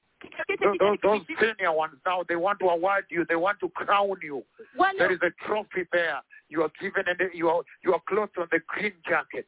Wale wakubwa sasa pale wako pale na wanataka kukutuza sasa. Wanataka kukupatia tuzo lako na wanakuvalisha lile jaketi la kijani kibichi. If you are playing in the NBA, iwapo unacheza NBA, then now you win the Western Conference, or you win the Eastern Conference, or you win the NBA. Hivyo basi ushinde katika kongamano la mashariki ama kongamano la magharibi. Or you win the drafting of those coming from colleges, joining NBA, professional basketball. Ama wale ambao wanajiunga na ule mpira wa vikapu ya kitaalamu kabisa. And so your name is called. Many people, you are involved, many people compete. Then your name is called. Halafu sasa watu wengi kabisa wanashindana, halafu jina lako liitwe. And then you walk there, people are clapping, all the cameras globally are there. Halafu watu wanapiga makofi, kamera zote zimeelekea. Person did the highest something, and then they say you are number one, and you are now being employed at a very high amount of money. Halafu sasa wanasema kwamba mtu huyu alifanya jambo fulani na sasa ni mtu wa kwanza ameshinda, ili basi anaajiriwa katika kiwango cha juu kabisa cha pesa. And so you have those kinds of awards. Hivyo basi una aina hizo za If you're matuzo. playing football, that is now winning a league game. The league, now you get a trophy. Iwapo unacheza mpira wa kandanda, mpira wa miguu, hivyo basi sasa hapo unashinda kikombe. If you're in a primary school, that is now passing very high KCPE in Kenya, and your parents carry you on your shoulder, and the newspapers are there. You appear in the papers tomorrow, in the news that day. Ikiwa uko katika shule ya You're a lead student in the country. Ikiwa uko katika shule ya msingi na sasa umepita kabisa katika mtihani wako wa kitaifa, wazazi wako na watu wamekubeba juu mabegani, magazeti ziko pale, wanahabari wako pale, wewe ndio umeongoza katika If you are in a secondary school form 4, you have now won KCSE, and then you are number one in the country, and your parents, your school is carrying you, they are dancing, newspapers, TV cameras are there, you are in the news. You are the lead student in the country. Ikiwa uko katika kidato cha 4 na wewe ndio umeongoza katika mtihani wa kitaifa, unaona kwamba watu wamekubeba juu, wanahabari wako pale, uko katika magazeti, uko kila mahali, wewe ndio umeongoza. If you're in the university, you have graduated on graduation day with first class honors, and your name is called and you walk there. Ikiwa uko katika chuo kikuu, halafu umehitimu na ile first class honors na unatembea kwenda pale, jina lako limeitwa. People revere you, they say wow. Watu wanapiga makofi, watu wanakuogopa, and people are watching it on TV. Na watu wanaitazama katika TV. Why does the Lord show us their word, mention to us and lighten to us, illuminate to us there are words that are waiting us in heaven? Je, ni kwa nini Bwana anatuonyesha hizi tuzo na kutuangazia na kutuonyesha hizi tuzo ambazo zinatungojea mbinguni? Down here on the earth, hapa chini duniani, when somebody becomes a lead student nationally, wakati mtu has won the exam, wakati mtu ambaye mwanafunzi anafanyika kiongozi wa kwanza ambaye ameshinda katika mtihani, normally all the other students you see there, kwa kawaida wale wanafunzi wengine wote huwa unawaona pale, they get impetus, they get motivation. Each of them wants to get that award. I want to be that one next year. They begin to aspire for it. Wanapata kuhimizwa, wanatiwa moyo, kila mmoja anataka awe katika ile nafasi ya mbele ili kwamba apate hilo tuzo. And they begin to live their lives now aiming at that. They are reading more. If it's an athlete, if they want to be the one winning the championship next year, they begin to train right away. They are now training and they are focused on that award. They want to win it. Ikiwa ni mwanafunzi anaanza kusoma kwa bidii kabisa, anaanza kuishi akiazimia hilo. Iwapo ni mwanariadha, anafanya mazoezi na jitihada kabisa, anataka kuipata hilo tuzo. The same thing with Christianity, with salvation. Jambo hilo sawia na Ukristo na wokovu. The Lord is showing these awards that you may begin to aspire for them, become motivated to take your Christian life more seriously, and that showing you may change, affect the way you live on the earth here. Hivyo Bwana anaonyesha hizo tuzo ili kwamba ukapate kuanza kuziazimia, ili kwamba ukapate kuanza kuzitamani, ya kwamba hiyo italeta sasa mabadiliko jinsi ambavyo unaishi maisha yako ya Kikristo hapa duniani. And so he is expecting that when he shows you that, then you will aspire for it. You say, wow, I want to receive that award. I want to win that award when I get to heaven. I want that award. Same thing, motivation, impetus. Hivyo basi anapowaonyesha anataka ya kwamba mpate kuiazimia, mpate kutiwa moyo ya kwamba wow, ninataka kupata hilo tuzo wakati nitakapofika mbinguni. That's why the Lord puts those awards that are waiting us in heaven. He puts them in scripture, in the Bible, that may change your life. That when you read it, you are living as a Christian. Your Christian life begins to change right away there. Ndio sababu Bwana anaweka hizo tuzo ambazo zinatungojea hapa katika Biblia, ili kwamba tunapoishi wokovu wetu hapa ulimwenguni, tukaweze kuishi maisha ya Kikristo yaliyobadilika hapa duniani, tukijua ya kwamba kunazo tuzo ambazo zinatungojea. That you may begin targeting them, aiming for them. Ili kwamba so that will polish and sharpen the way you live your salvation on the earth here. ili kwamba tukapate kuanza kuishi tukiwa tunazitazamia na kuzilenga. Hivyo basi hiyo itasafisha kabisa na kubadilisha jinsi ambavyo unaishi maisha yako hapa duniani. Like it is for an athlete that wants to be like a certain super athlete, kama vile ilivyo, award-winning athlete. Kama vile ilivyo na mwanariadha ambaye anataka kuwa mwanariadha kama mwanariadha ambaye ni shupavu. They begin to work hard and train hard. Unaanza kufanya kazi kwa bidii na kujifundisha mazoezi kwa bidii. Because they are targeting that award. Kwa sababu wanalenga hilo tuzo. The same thing with salvation. Jambo sawia na wokovu. The Lord is saying that the reason is showing us those awards and rewards and gifts that are awaiting the church. At that time, each will receive their praise from God. The reason is bringing that in Scripture. Sababu ambayo Bwana anatuonyesha hizo tuzo, hizo zawadi ambazo zinangojea kila mmoja. Kwa wakati huo kila mmoja atapokea tuzo yake, sifa yake anastahili toka kwa Mungu. The ones that will enter heaven. Wale ambao wataingia katika the reason he shows us these awards, that you may begin to work hard. Sababu anatuonyesha hizi tuzo ni ya kwamba tupate kufanya kazi kwa bidii. Remember, salvation is by the grace, it's not by your work. Kumbukeni ya kwamba wokovu ni kwa ajili ya neema, sio kwa matendo yenu. But the awards are by your work. Lakini zile tuzo ni kulingana na matendo yenu. As you are going to see shortly, if we ever have time at all. Iwapo mnaenda kuona kwa muda usio kwa mrefu kama tutapata nafasi. It's a very extensive sermon tonight. Kwa sababu ni ujumbe ulio mrefu usiku wa leo. And turn with me 2 Corinthians chapter 5, blessed people. Gaukeni pamoja nami kwenye kitabu cha Wakorintho wa pili sura ya 5, watu wabarikiwa. So you understand why the Lord says in that scripture of 1 Corinthians chapter 4 verse 5, he says, at that time each will receive their praise from God. Hivyo basi mwelewa kila ambacho Bwana anasema katika kitabu hichi cha Wakorintho wa kwanza sura ya 4 mstari wa 5 ya kwamba wakati huo kila mmoja atapokea sifa na stahili kutoka kwa Mungu. That you may begin to work now harder.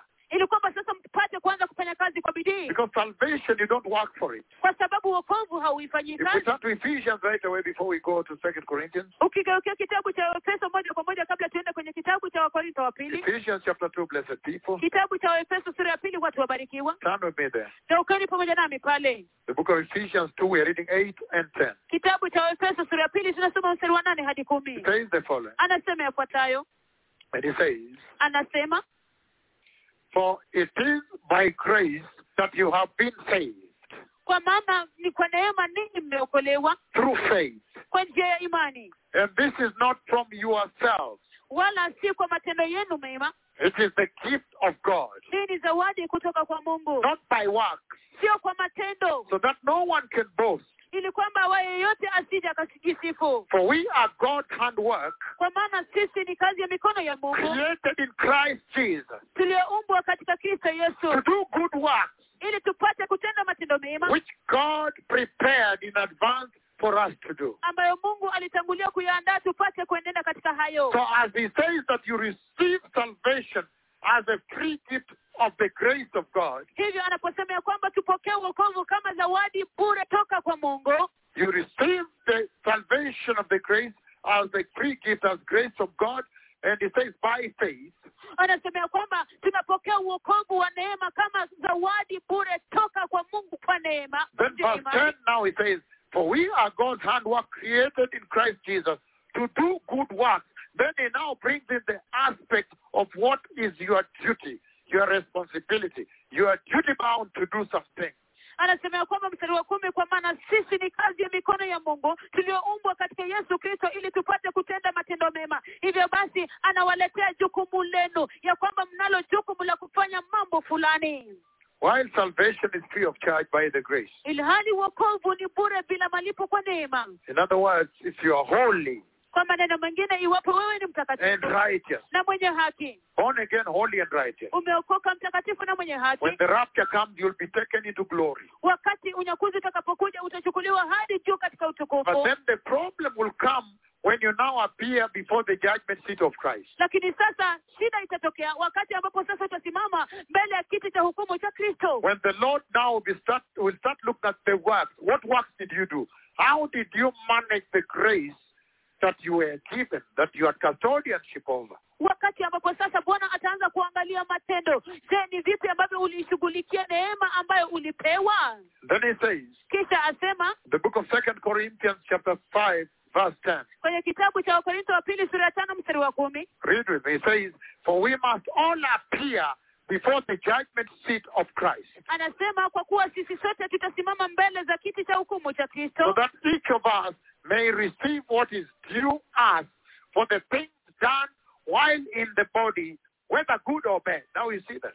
Ili kila mmoja wetu apate kulipwa kwa ajili ya yale ambayo aliyatenda katika mwili wake, yakiwa mema au mabaya. So when the Lord said, hivyo wakati Bwana aliposema that each must appear and receive their praise from God, ya kwamba kila mtu lazima aje na kupokea sifa yake toka kwa Mungu, that is a tremendous, profound conversation that is pointing you to the judgment seat of Christ. Haya ni mazungumzo makuu ya vilindi kabisa ambayo yanawakonyeza kwa kiti cha hukumu cha Kristo. And it says we must all appear before the judgment seat of Christ. Na anasema kwamba ni lazima sote tutasimama mbele ya kiti cha hukumu cha Kristo. So that each may receive what is due us for the things done while in this body on the earth here. Ili kila mmoja wetu apate kulipwa kwa ajili yale ambayo alitenda katika mwili wake, yakiwa mema au mabaya. So those rewards before the judgment seat of Christ in heaven, they depend on the works, the things you did while on the earth here. Hivyo basi hizo tuzo mbele ya kiti cha hukumu cha Kristo mbinguni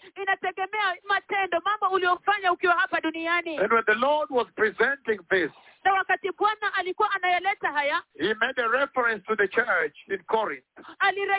Alimaanisha kanisa la Wakorintho about their Olympic Games, kuhusiana na michezo yao ya Olimpiki, whereby those that have won their award always approached the seat. Mahali ambapo wale ambao wameshinda tuzo zao kila wakati waliendea viti. And when they approached the seat where the master of ceremony is to give them their awards, walienda katika viti mahali ambapo mkuu wa sherehe yuko ili kwamba apate kuwapatia tuzo zao. Okay, well, it's the seat. I'm talking about one seat where the person that's giving awards is seated, please. Walisonga na kwenda katika kiti mahali ambapo walisonga karibu na kiti mahali ambapo yule ambaye ni mkuu wa sherehe hiyo ili kwamba apate kupatia tuzo zao. So after the Olympic Games, hivyo baada ya michezo ya Olimpiki, those that won the prize, wale ambao walishinda tuzo, their names were called and they walked towards the seat. They call it the Bema seat. I don't know how to handle that. The seat where the person giving the award is sitting. Wao hutembea na kusonga hadi mahali ambapo yeye ambaye anawapatia lile tuzo amekaa. And then they are given awards. Alafu wanapewa tuzo. So the Lord was talking to the church and He is talking to the church today in this term. Hivyo Bwana alikuwa anazungumza na kanisa na anazungumza kwa kanisa leo hii katika kauli hii. That there is a time that we will advance. You will have to advance before the seat and get your reward, your award. Ya kwamba kuna wakati ambapo itawabidi msonge hadi kwenye kiti na mtapewa tuzo zenu. Where the Lord will be seated, the judgment seat of Christ. Mahali ambapo Bwana atakuwa amekaa katika kiti cha hukumu cha Kristo. And so let me just say it straight so that we may move faster. So that is how it is. That a time comes when every Christian must appear before the judgment seat of Christ and then be given a reward or taken away from him. Wakati utafika ni lazima atasimama mbele ya kiti cha hukumu cha Kristo, apewe tuzo ama tuzo liondolewe toka kwake. That judgment seat is inside heaven. Na hicho kiti cha hukumu iko ndani ya mbinguni. Remember, sinners don't enter heaven. Kumbukeni ya kwamba wenye dhambi hawaingii mbinguni. So this is strictly addressing the Christians who will be holy at the time of rapture. Hivyo basi kimsingi hii inazungumzia tu Wakristo ambao watakuwa watakatifu kwa wakati wa unyakuzi. Turn with me to the book of Matthew chapter 6. Geukeni pamoja nami kwenye kitabu cha Mathayo sura ya 6. If you can. Iwapo mnaweza. Matthew chapter 6, I'm reading 19 and 24. Kitabu cha Mathayo sura ya 6 nasoma 19 hadi 24. So what am I talking about here tonight? Hivyo basi je, nazungumzia nini hapa usiku wa leo? When you look at 1 Corinthians chapter 4 verse 5. Ukiangalia kitabu cha Wakorintho wa kwanza sura ya 5. The scripture that gives the narrative of the judgment day that is coming. Andiko ambalo linapeana hadithi maelezo siku ya hukumu ambayo inakuja. The day of accountability that every single living being must face. Siku ya kuwajibika ambayo kila mtu muumini yeyote yule lazima kabiliane nayo. And then he divides. For those who are born again, he says, they will give accountability at the judgment seat of Christ in the kingdom of heaven. Halafu kisha anagawanya, anasema kwamba wale ambao wameokoka watapeana wajibu wa hesabu yao mbele ya kiti cha hukumu cha Mungu Kristo mbinguni. But those who are rebellious, they will wait for Revelation chapter 20 verses 11 to 15 at the end now. Lakini lakini wale ambao ni when the waasi, Messiah comes back to judge the rebellion. lakini wale ambao ni waasi watangojea sasa mwisho. Kitabu cha Ufunuo sura 20 mstari wa 11 hadi 15, wakati Masihi atakuja kwa hukumu waasi. Hallelujah. Hallelujah. And so here, Na kwa hivyo hapa you can see very clearly saying some of them will be given, some taken away from, whether for the things done good or bad. Unaweza kuona uwazi kabisa, anasema kwamba wengine watapewa, wengine wataondolewa kutoka kwao, aidha kwa mambo yaliyofanywa mema ama mabaya. And so you can tell the fact that awards are being given. Hivyo basi mwaweza kutambua kauli ya kwamba tuzo zinapeanwa. That means there will be different rewards in heaven. Hiyo inamaanisha kwamba kutakuwepo na tuzo tofauti tofauti mbinguni. That different people as they enter heaven. Ya kwamba watu tofauti tofauti kadri wanavyoingia mbinguni. Different people as they enter heaven. Watu tofauti tofauti wanapoingia mbinguni.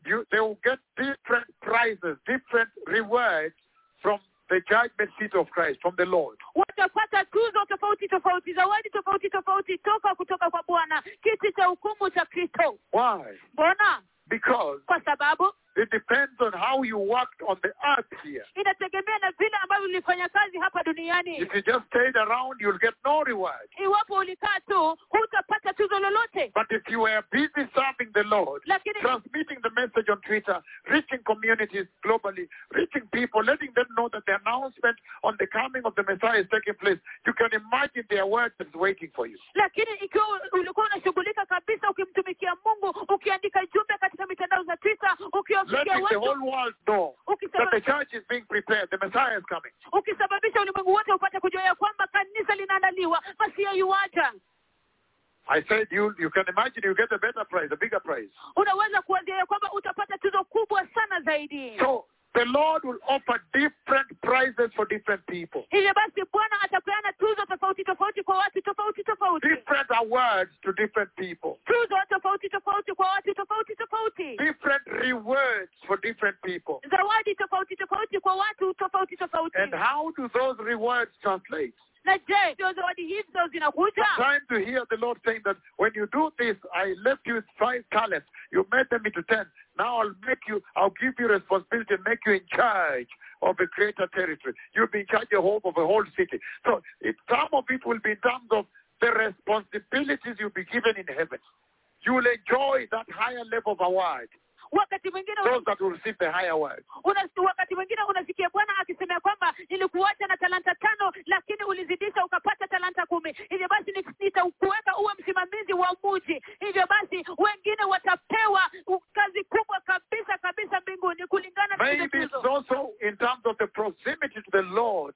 You'll be serving very close there. I don't know how it is, but it will be different. Or some joy, some unique joy, higher joy than everybody else.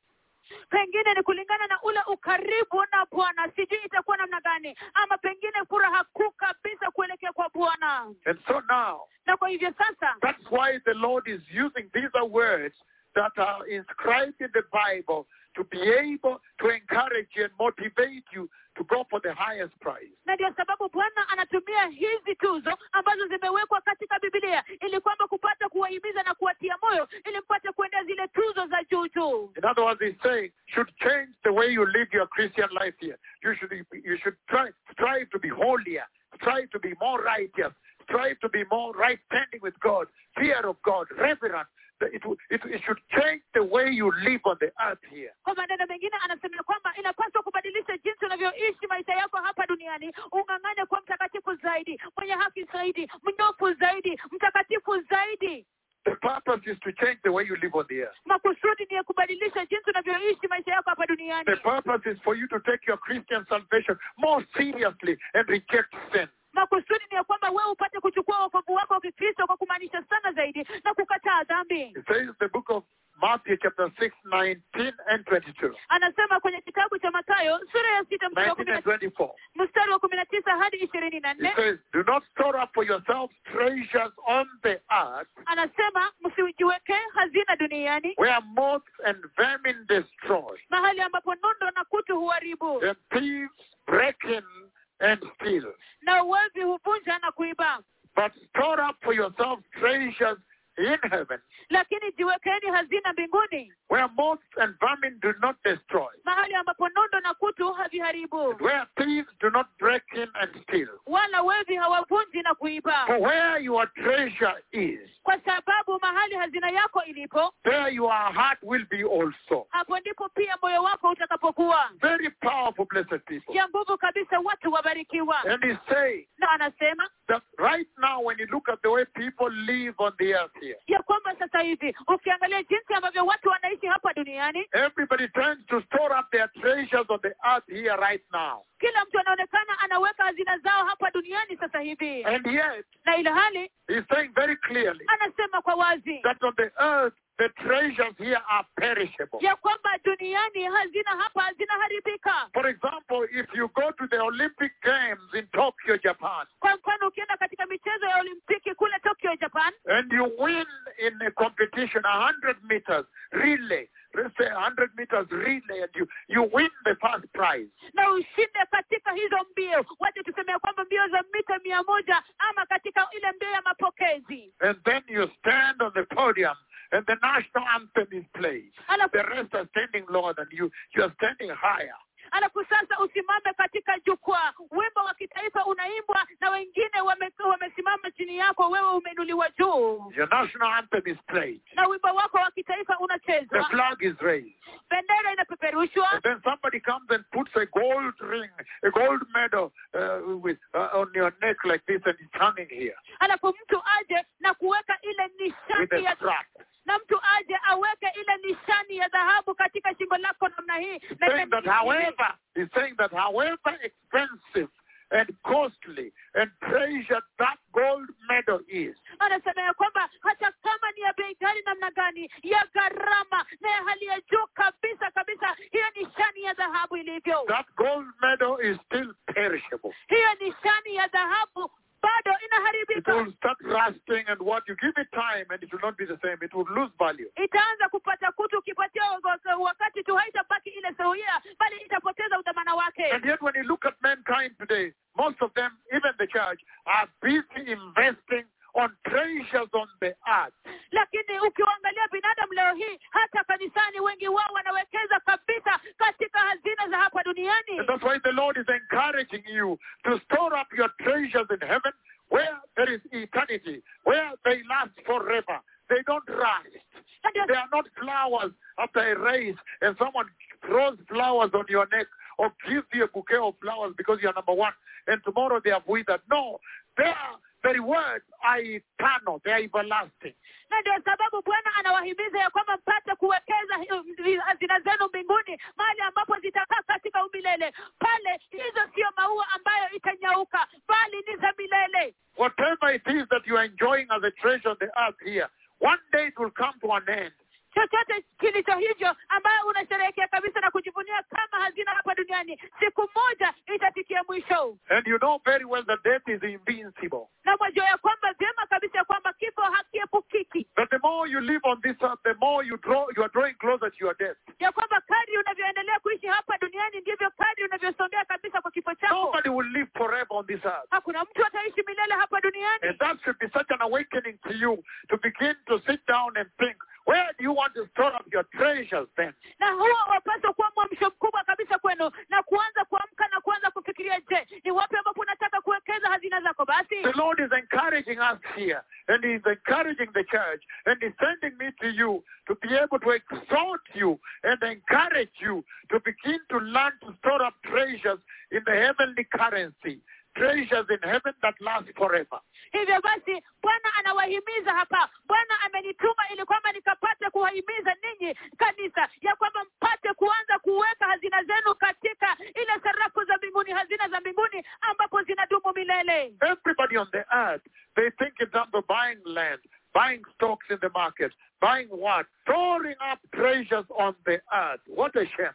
Kila mtu duniani hufikiria katika kuwekeza katika kununua shamba, kuwekeza katika kununua soko za hisa, kununua katika mambo ya hapa duniani. Kila mtu duniani, ni aibu ya namna gani? And yet he says, na ilhali anasema in the book of Genesis chapter 3, kwenye kitabu cha Mwanzo sura ya 3, the reason he says we should store up treasures in heaven where thieves don't break in, where moth and rust don't destroy and thieves don't break in. Sababu ambayo anasema kwamba tunapaswa kuwekeza hazina zetu mbinguni, mahali ambapo nondo Mungu, wala wevi hawavunji na kuiba. The reason he's telling us that storing up treasures on the earth is worthless, is vanity, is emptiness. Sababu ambayo anatuambia kwamba kuwekeza hazina hapa duniani ni ubatili tu. It's a complete zero, he says. Ni bure kabisa asema. Because Genesis 3 verse 19 says, kwa sababu kitabu cha Mwanzo sura ya 3:19 anasema, by the sweat of your brow you will eat your food. Kwa jasho la uso wako utakula chakula chako. Until you return to the ground. Hadi utakaporudi ardhini. Since from it you were taken. Kwa kuwa ulitwaliwa kutoka humo. For dust thou art. Kwa kuwa wewe umavumbi. And to dust you will return. Na mavumbini wewe utarudi. This is the reason the Lord is saying it is totally unwise for the church and humanity to live the way I see them living on the earth now. Na hii ndio sababu Bwana anasema kwamba sio ya hekima katu kwa kanisa na binadamu kuishi jinsi ambavyo wanaishi hapa duniani, jinsi the way I see them living all over the globe now. Jinsi ambavyo ninawaona wakiishi kote kote duniani. The way I see them living in the church today. Jinsi ambavyo ninawaona wakiishi duniani kanisani leo hii. They are busy storing up treasures on the earth, and yet the Lord says a day will come when you must return to dust. Wanashughulika kabisa na wakiweka hazina zao duniani, ili hali Bwana anasema kwamba siku inakuja ambapo lazima utarudi mavumbini. The book of James chapter 4. Kitabu cha Yakobo sura ya 4. Turn with me the book of James to read together. Geukeni pamoja nami kwenye kitabu cha Yakobo tusome pamoja. James chapter 4 verse 14. Kitabu cha Yakobo sura ya 4 mstari wa 14. It says the following. Anasema yafuatayo. It says, why? Anasema kwa nini? Why you do not even know. Why? Okay, we can begin 13. Now listen, you who say, today or tomorrow, I'll go to this and that city, spend a year there, carry on business, and make money. Mstari wa 13, basi sikilizeni ninyi msemao, leo au kesho tutakwenda katika mji huu ama ule, tukae humo mwaka mmoja, tufanye biashara na kupata faida. Why? Kwa nini? You do not even know what will happen to you tomorrow. Lakini hamjui hata kitakalo watukia kesho. What is your life? Maisha yenu ni nini? You are a mist. Ninyi ni ukungu. You are a vapor. Ninyi ni mvuke. You a vapor that appears for a little while. Mvuke ambao unaonekana tu kwa kitambo kidogo. A mist that appears for a little while. Ukungu ambao unaonekana tu kwa kitambo kidogo. Then vanishes. Kisha hutoweka. In other words, after a while, nobody will even know you were there. Kwa maneno mengine, baada ya kitambo kidogo, hakuna hata mtu atajua kwamba ulikuwa pale. You understand why the Lord sends me to the earth and begin to announce to humanity that the kingdom of God is near. You need to now begin to store up your treasures into the glorious eternal kingdom of God. Mmeelewa sasa kwa nini Bwana amenituma duniani, ili kwamba nikapate kuwatangazia binadamu ya kwamba ufalme wa mbinguni umekaribia. Hivyo basi mnapaswa kwanza kuwekeza hazina zenu katika ufalme wa mbinguni. My question to you, the church, is swali langu kwenu kanisa ni hili. Where have you stored up your treasures? Mmeweka wapi hazina zenu? My question to you, humanity tuned in, whether you're not a Christian today, my question to you is this: where have you stored up your treasures today? Swali langu kwenu ninyi binadamu, hata kama wewe sio Mkristo, popote ambapo unasikizia, ni ya kwamba ni wapi ambapo umewekeza hazina yako leo hii? The book of Psalms, turn with me there. Kitabu cha Zaburi, geukeni pamoja nami pale. The book of Psalms 144. Kitabu cha Zaburi 144. Hallelujah. Hallelujah. It's a celebration night, a big night. Cripples are walking. Ni usiku wa kusherehekea, usiku mkuu kabisa, viwete wanatembea. Joy is overflowing in my heart. Furaha inabubujika moyoni mwangu. Psalms 114. Kitabu cha Zaburi 114.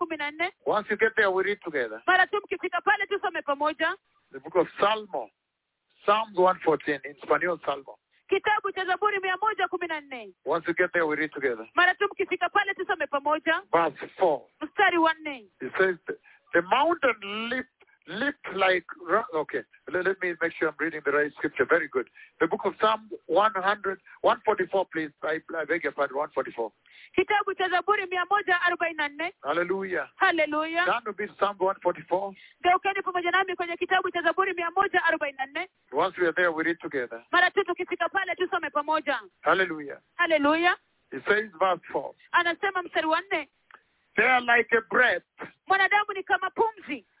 Again, human beings, they are like a breath. Wao ni kama pumzi. Their days are like a fleeting shadow. Siku zake ni kama kivuli kinachopita. And so the reason the Lord is urging this generation to think about the judgment seat of Christ. Hivyo basi sababu ambayo Bwana anasihi hii hiki kizazi wapate kufikiria kuhusu kiti cha hukumu cha Kristo. To think about when you will appear before God. Wapate kufikiria wakati ambapo utasimama mbele za Mungu. It's because he says, ni kwa sababu anasema, he that created you knows that at one point you have returned to dust. Yeye aliyewaumba anajua ya kwamba siku moja ni lazima mpate kurudi mavumbini. You cannot live on this earth forever, however wealthy you are. Huwezi kuishi hapa duniani milele hata kama wewe ni tajiri namna gani. And he knows that the day comes, na anajua ya kwamba siku inakuja, when you will depart from this earth. wakati utatoweka toka duniani humo. The more you live on this earth, the more you are already beginning to quit. In fact, we are always, when you're on this earth, you are always on a journey to depart the earth. Kadri unavyoendelea kuishi, the moment you are born on the earth, you begin the journey to leave the earth. Mara tu unapozaliwa duniani unaanza safari ya kuondoka duniani. The more your age increases, the more you are moving closer from departing from the earth. Kadri umri wako unapoongezeka ndivyo kadri unavyoendelea kusonga kutoka duniani. So this is extremely very serious. Na ndio sababu hii ni nyeti sana sana. And he's saying your life is like a vapor. Na anasema kwamba maisha yako ni kama mvuke. Like a mist. Kama ukungu. He says here, they are like a breath. Wao ni kama pumzi. Meaning here now and disappear. Kumaanisha kwamba iko hapa sasa na kutoweka. In a short time. Kwa muda usiokuwa mrefu. So why wouldn't you be wise enough to sit down and think about where you want to invest your future? Hivyo basi je, kwa nini usiwe na busara na ukae chini na kuanza kufikiria mahali ambapo unataka kuwekeza usoni wako? If you turn the book of Proverbs. Ukigeuka kwenda katika kitabu cha Mithali. Hallelujah. Hallelujah. Turn with me to Proverbs. Geuka pamoja nami kwenye kitabu cha Mithali. Proverbs, blessed people, chapter 27. Mithali, watu wabarikiwa, sura 27. Slowly. Pole pole. Hallelujah. Hallelujah.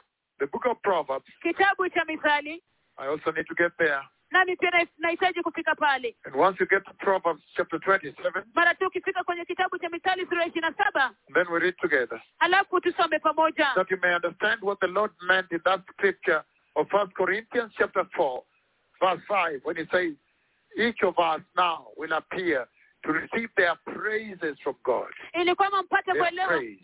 Ili kwamba mpate kuelewa kile ambacho Bwana amesema kwenye kitabu hicho cha Wakorintho wa kwanza sura 4 mstari wa 5, ambapo anasema kwamba kila mtu lazima atasimama mbele za Bwana ili kwamba apokee sifa yake toka kwa Mungu.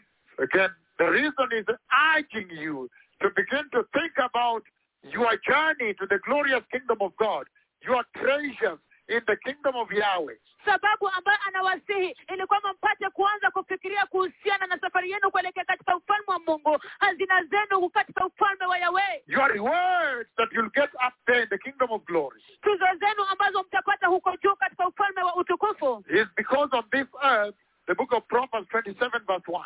Ni kwa sababu hapa duniani kwenye kitabu cha Mithali 27 mstari wa 1. Do not boast about tomorrow. Usijisifu kwa ajili ya kesho. For you do not know what a day may bring. Kwa kuwa hujui ni nini kitakachozaliwa kwa siku moja. That is just how temporary and perishable life on this earth is. Hivyo ndivyo tu maisha hapa duniani, si ya muda mrefu na pia si ya kudumu. And that's why the Lord in 1 Corinthians chapter 4 verse 5, he urged you to remember that a point comes when each of us will appear before the judgment seat of Christ to receive our praise from God. Na ndio sababu Bwana kwenye kitabu cha Wakorintho wa kwanza sura 4 mstari wa 5 alisema ya kwamba kuna siku ambayo itakuja ambayo kila mmoja wetu ataenda mbele za Bwana ili kupokea sifa yake toka kwa Mungu. The book of 1 Peter, blessed people, chapter 1. Kitabu cha Petro wa kwanza, watu wabarikiwa, sura ya 1. Turn with me there. Geukeni pamoja nami pale. 1 Peter chapter 1 verse 24. Kitabu cha Petro wa kwanza sura ya 1 mstari wa 24. It says the following. Anasema yafuatayo. It says,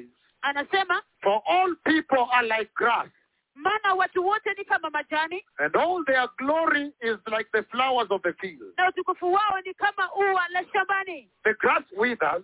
Nyasi hunyauka. And the flowers fall. Na ua lake hupukutika. But the word of God, the word of the Lord endures forever. Lakini neno la Mungu, neno la Bwana ladumu milele. Did you understand why the Lord is urging you to remember that a time will come when you must appear before the judgment seat of Christ? And if you stored up treasures in heaven, then it does not matter how temporary this life is on this earth. The other one is eternal. Hivyo basi je, mwelewa sasa kwa nini Bwana anakuasihi ya kwamba mpate kukumbuka ya kwamba muwekeze hazina zenu juu mbinguni, ya kwamba siku inakuja ambapo kila mtu atapokea sifa yake toka mbinguni. Na iwapo tuzo lako ni la milele, haitajalisha maisha hapa duniani yalikuwa Up there it is eternal. huko juu ni milele. So it will not matter how temporary and perishable life on the earth is. Hivyo basi haitajalisha maisha hapa duniani jinsi ambavyo ya kuharibika na ya muda mfupi hapa duniani. Psalm 102. Kitabu cha Zaburi 102 verse 3. mstari wa 3. And it says the following. Anasema yafuatayo. For my days are vanished like smoke. Kwa maana siku zangu zinatoweka kama moshi. My bones burn like glowing amber. Mifupa yangu inawaka kama moto. The Lord is saying Bwana anasema that while you are still on the earth here and you are enjoying in quotes, ya kwamba ukiwa bado uko hapa duniani na eti unafurahia, and you are living in comfort on this earth, na unaishi katika starehe hapa duniani, little do you know that those days fly off. kama hujui ya kwamba hizo siku zinapepesuka. In a short time you find you are 30 years old. Kwa muda usiokuwa mrefu unapatia kwamba una umri wa miaka 30. Short time you are 40. Kwa muda usiokuwa mrefu uko umri wa miaka 40. The next thing you realize you are retiring at 60. Jambo jingine unagundua ya kwamba unastaafu kwa miaka 60. The next thing you are 70, already doctors are saying diabetes and everything on you. Jambo jingine unagundua ya kwamba uko na miaka 70, madaktari wanasema your sight is disappearing. Na sasa kuona kwako kunatoweka. He's saying, anasema, for the days, my days vanish like smoke. Kwa maana siku zangu hutoweka kama moshi. And my bones burn like glowing amber.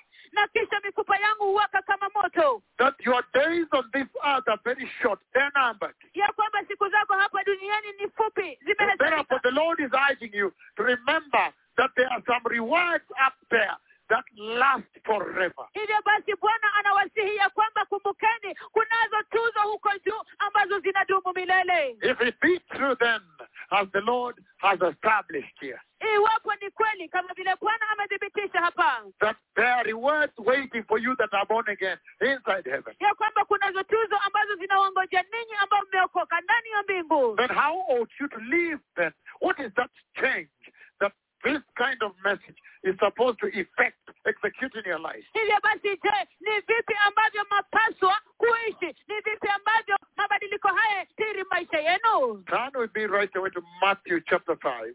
Geukeni pamoja nami moja kwa moja kwenye kitabu cha Mathayo sura ya 5. So we may begin this wonderful journey ili kwamba tupate kuanza safari hii ya kupendeza of looking at how your life ought to change. Ya kuangazia jinsi ambavyo maisha yako yapaswa kubadilika. Matthew chapter 5. Kitabu cha Mathayo sura ya 5. Hallelujah. Hallelujah. Jesus is Lord. Yesu ni Bwana. Once you get to Matthew 5, we can read 11 all the way to verse 13. Mara tu ukifika verse 12, that's sufficient. Mara tu ukifika kwenye kitabu cha Mathayo sura ya 5 tunaweza kusoma even 13, even 16. Tunaweza kusoma mstari wa 11 hata hadi 16. So how ought you to live? This type of message that tells you that different people get different rewards from Jesus. They will enjoy different types of lives in heaven, different types of joy, different types of responsibilities given and assigned by God, different types of proximity to the Lord. That kind of message, if it's meant to change the way you live on the earth, how ought you to live then? Hivyo basi je, ni vipi ambavyo unapaswa kuishi basi? Ikiwa aina hii ya ujumbe yapaswa kubadilisha jinsi ambavyo unaishi hapa duniani, je, ni vipi ambavyo unapaswa kuishi basi?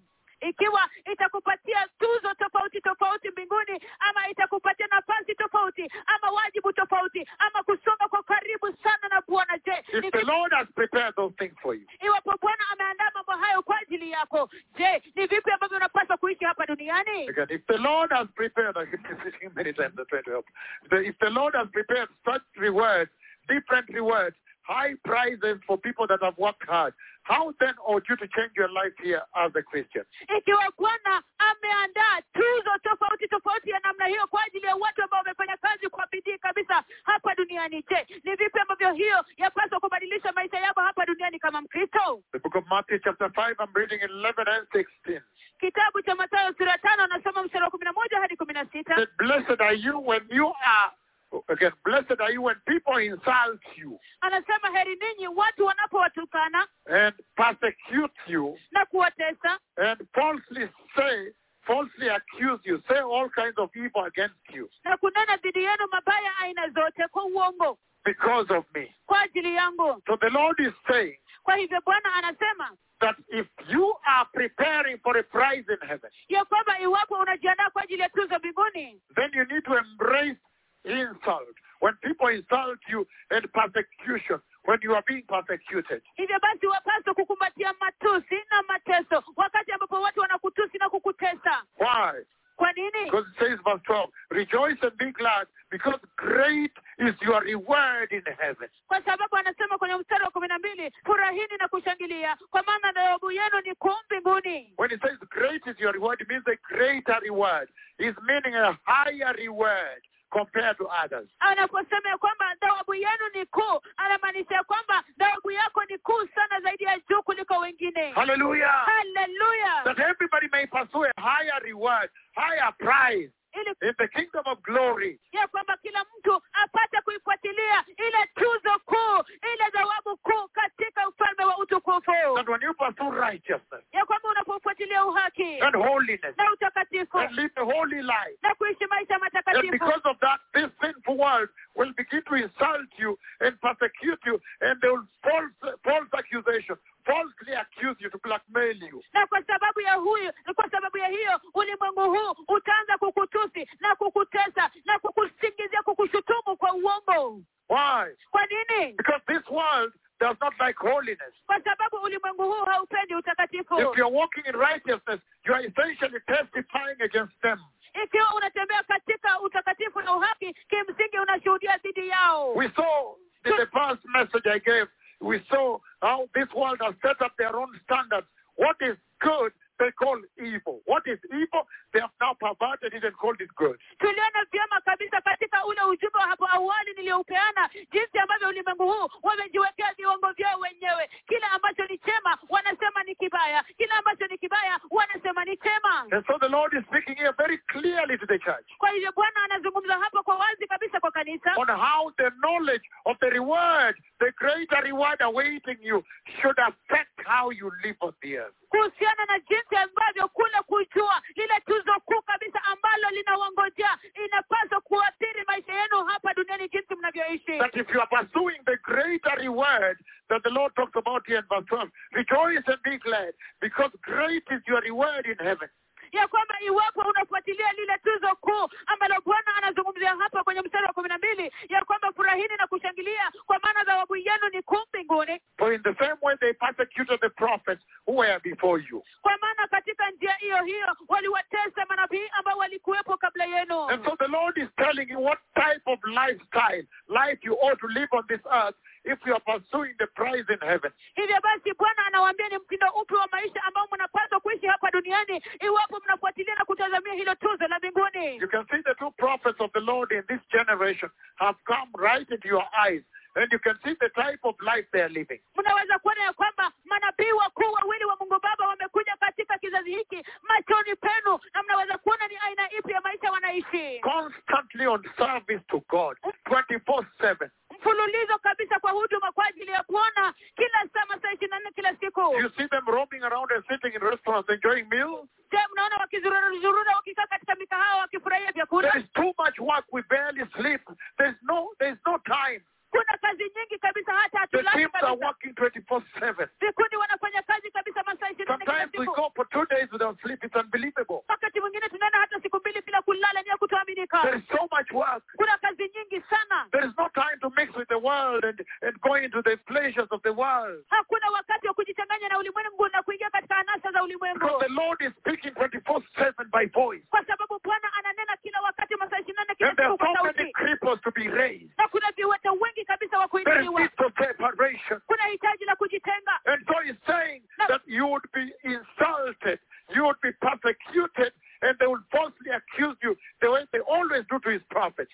Kwa hivyo anasema ya kwamba utatusiwa, utateswa na utashutumiwa kwa uongo kama vile huwa wanawatendea kwa kawaida manabii wake. So when people insult you, should be happy. Hivyo wakati watu wanapokutusi wapaswa kufurahia. Because you know great is your reward in heaven. Kwa sababu unajua ya kwamba thawabu yako ni kuu mbinguni. When people persecute you for righteousness and holiness, you should be happy. Wakati watu wanapowatesa kwa ajili ya uhaki na utakatifu, unapaswa kufurahia. Let's say you work in an office. Wacha tuseme unafanya kazi katika ofisi. And they want you to forge the papers and do corruption and to cook the books. Na wanataka ubadilishe makaratasi na ufanye ufisadi na ukaweza kufanya hongo. In the accounting books. Katika vile vitabu. And then you refuse. Alafu ukatae. Once you refuse, they fire you. Mara tu unapokataa wanakufuta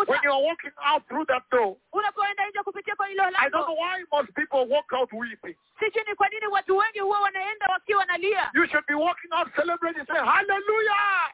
The Messiah reigns forever. Unapaswa kuwa ukienda nje ukisherehekea na kusema kwamba hallelujah, Masihi anatawala milele. Lord, thank you Bwana, asante for giving me an opportunity to suffer with you. kwa ajili ya kunipatia nafasi ya kuteseka pamoja nawe. A privilege to bear your suffering. Tunuku ya kubeba mateso yako. He said you should rejoice because great is your reward. You should be aware, for this one I have a bigger reward. Anasema kwamba unapaswa kuwa unasherehekea na kufurahia kwa sababu thawabu lako ni kuu kabisa mbinguni. Hivyo basi unapaswa kujua kuhusiana na hii thawabu.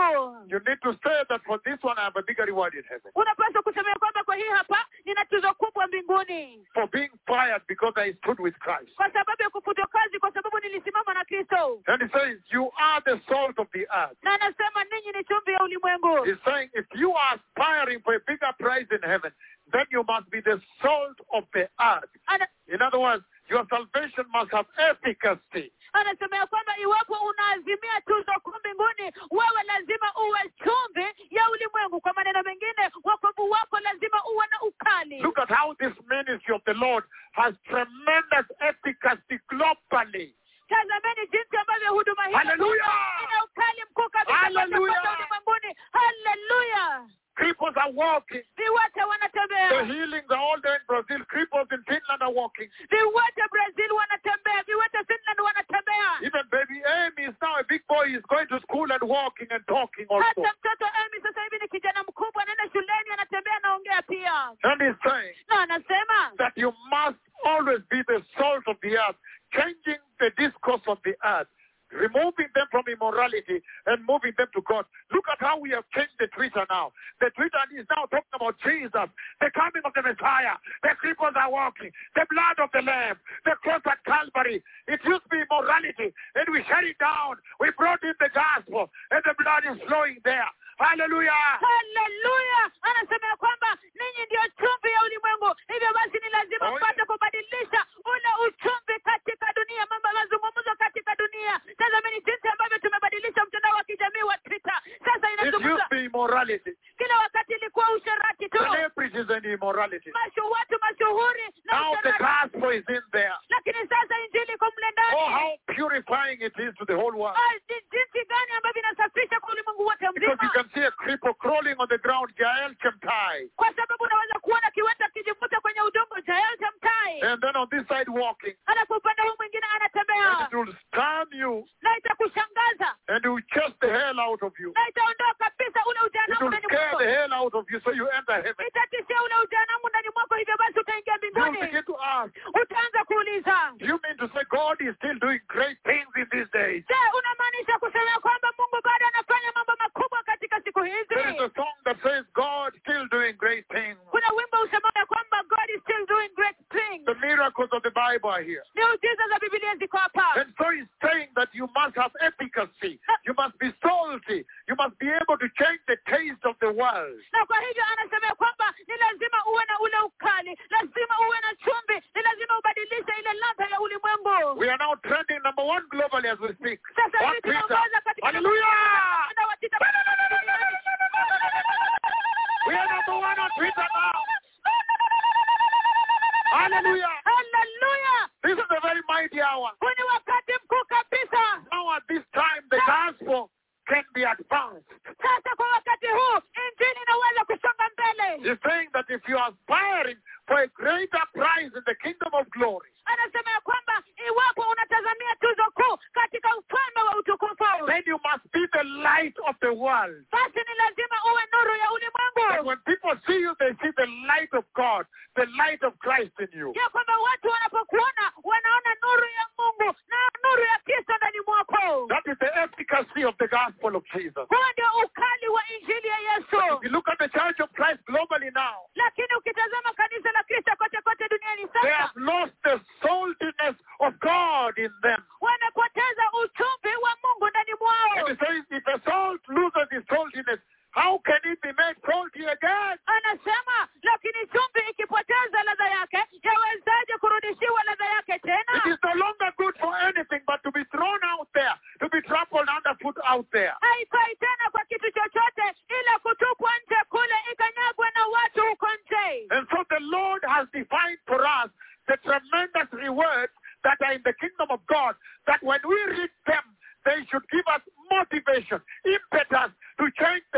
live on the earth. Hivyo basi Bwana ametutangulizia, ameweza kututambulishia zile tuzo ambazo tumewekewa mbinguni, ya kwamba wakati tunapozisoma yapaswa kututia moyo na kutuhimiza kuhusiana na jinsi ya kuishi maisha yetu hapa duniani. The more you read about the rewards, the prizes, the awards that God, Jesus has kept for you in heaven, the more you should reject sin.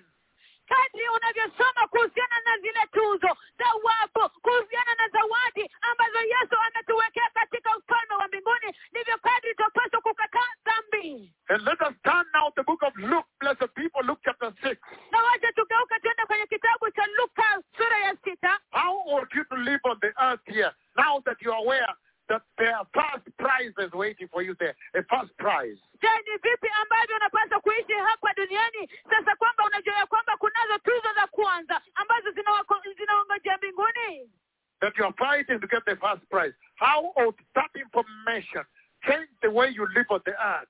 Ya kwamba unapigana kupata tuzo la kwanza. Je, ni vipi huko kujua kwa paswa kubadilisha maisha yako duniani? Turn with me to Luke chapter 6 verse 28. Geukeni pamoja nami kwenye kitabu cha Luka sura ya 6 mstari wa 28. It says, anasema, bless those who curse you. Wabariki wale wanaokulaani. Pray for those who mistreat you. Waombeeni wale wanaowatendea mabaya. The Lord is talking about things that He knows are difficult for this age to do, the present age. Bwana anazungumza kuhusu mambo ambayo anajua kwamba ni magumu sana kwa kizazi hiki cha sasa kuyafanya. In a world of macho, where everybody wants to be macho, you knock me, I will knock you. You touch me, I will touch you. You touch me, I will hit you. That is what this world is known for.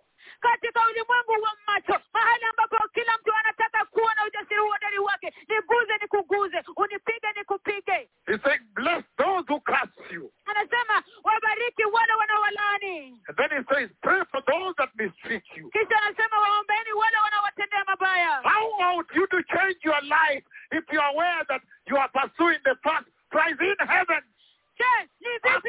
Ni vipi ambavyo unapaswa kubadilisha maisha yako hapa duniani ukiwa wajua vyema kabisa unatazamia lile tuzo la kwanza mbinguni huko juu?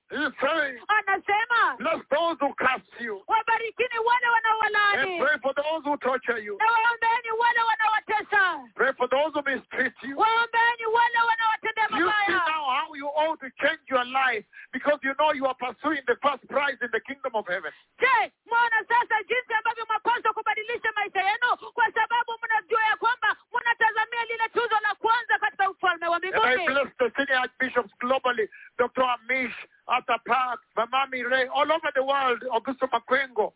Na ninawabariki maaskofu wote wakuu kote kote duniani. All over the world, I don't mention your name, but you know everybody. Kote kote duniani, wana sijataja kila mtu lakini nataja kila mtu, nimewabariki sana maaskofu wakuu. Turn with me the book of 1 Corinthians. Geukeni pamoja nami kwenye kitabu cha Wakorintho wa kwanza. 1 Corinthians chapter 3. Kitabu cha Wakorintho wa kwanza sura ya 3. I want to read 11:10 up to 15. 11:15 is good. Ninataka kusoma kuanzia mstari wa 11 hadi 15. 1 Corinthians chapter 3. Kitabu cha Wakorintho wa kwanza sura ya 3. I'm reading 11:15. Nasoma 11 hadi 15. And it says the following from verse 10. Anasema yafuatayo kuanzia mstari wa 10. Again, once you're there, we read together 1 Corinthians chapter 3. Mara tu mkifika pale tusome pamoja Wakorintho wa kwanza sura ya 3. Blessed people. Watu wabarikiwa. Once you're there, we read together. Mara tu mkifika pale tusome pamoja. 1 Corinthians chapter 3 talks about the judgment seat of Christ. Kitabu cha Wakorintho wa kwanza sura ya 3 akizungumza kuhusu kiti cha hukumu cha Kristo. 1 Corinthians 3, I'm beginning verse 10 all the way to 15. Kitabu cha Wakorintho wa kwanza sura ya 3 naanzia mstari wa 10 hadi 15. By the grace of God, again, by the grace God has given me, I laid a foundation as a wise builder. Kwa neema Mungu aliyonipa niliweka msingi kama mjenzi stadi. And someone else is building on it. Na mtu mwingine anajenga juu ya huo msingi. But each should build with care. Lakini kila mmoja inampasa awe mwangalifu katika kujenga kwake. For no one can lay any foundation other than the one already laid. Kwa maana hakuna mtu yeyote awezaye kuweka msingi mwingine wowote isipokuwa ule uliokwisha kuwekwa. Which is Christ Jesus. Ambao ni Yesu Kristo. If anyone builds on this foundation, kama mtu yeyote akijenga juu ya msingi huu, using gold, kwa kutumia dhahabu, silver, fedha, costly stone, mawe ya zamani, wood, miti, hay or straw, majani au nyasi, their work will be shown for what it is. kazi yake itaonekana kuwa ikoje. Because the day thing is right. Kwa siku ile itaidhihirisha kazi yake. It will be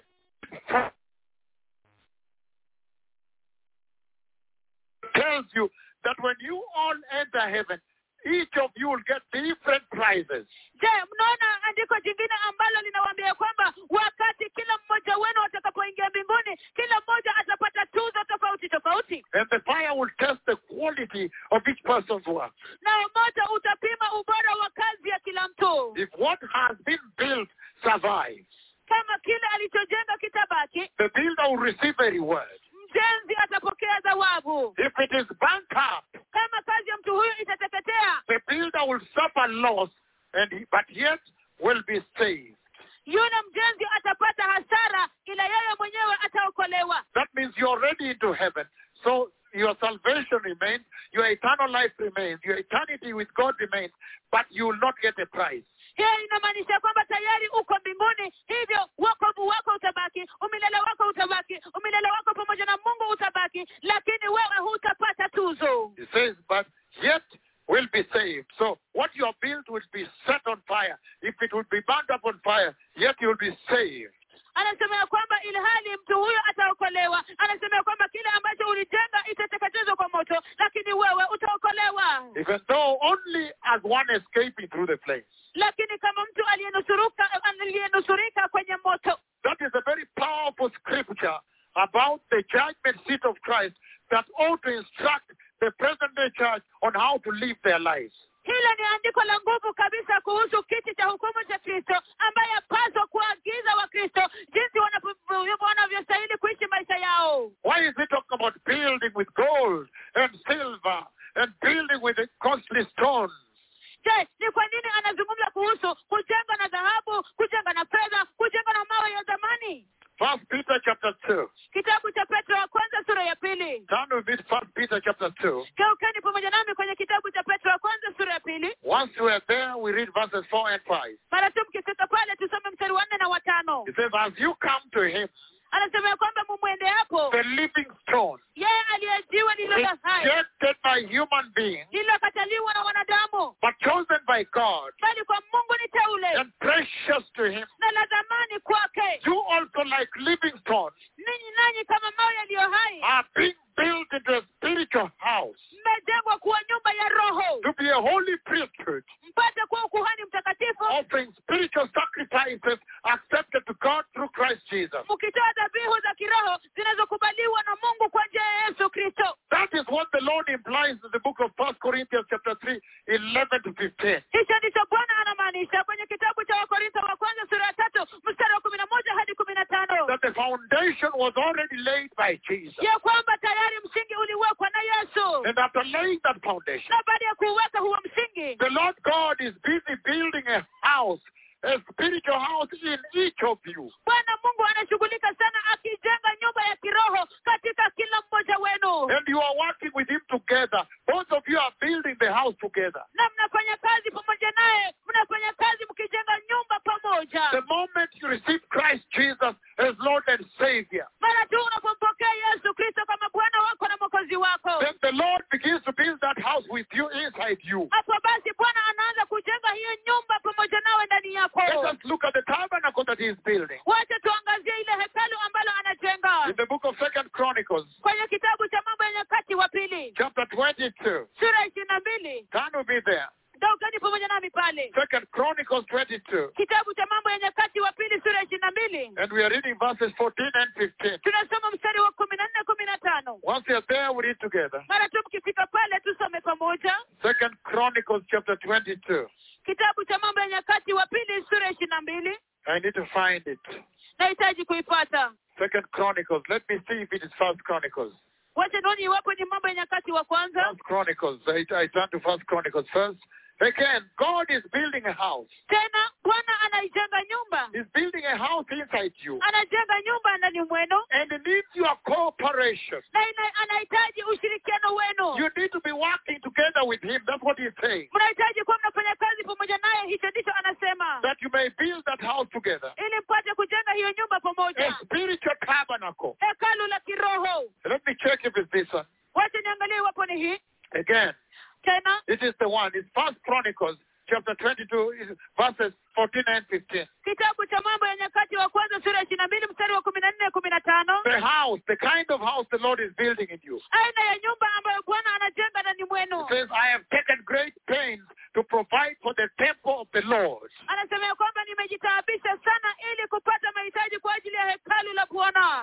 1,000 talents of gold. Talanta 1,100 za dhahabu. 1,000,000 talents of silver. Na talanta 1,000,000 za fedha. Quantities of bronze. Na kiasi kisichopimika cha shaba. And iron too great to be weighed. Na chuma pia ambayo ni kubwa kabisa. And wood. Na mbao. And stone. Na mawe. So do you see the material that is needed for building the house? Hivyo basi je, mnaona zile rasilimali zinazohitajika kwa ajili ya kujenga nyumba? When it says that on the day you stand before the judgment seat of Christ, the fire coming from the throne of God, the fire is in Daniel chapter 7 that comes from his presence. That fire will come and test the quality of each person's work. Wakati ambapo anasema ya kwamba siku ambayo mtasimama mbele ya enzi ya Kristo, mbele ya kiti cha enzi cha Kristo, hivyo basi moto ambao utatoka katika enzi hiyo, moto ambao mnaona katika kitabu cha Danieli sura ya 7, utakuja na kupima, kujaribu kila kazi ya kila mtu. He says, anasema Daniel chapter 7 verse 10. Kitabu cha Danieli sura ya 7 mstari wa 10. Begin verse 9, you get a comprehensive picture.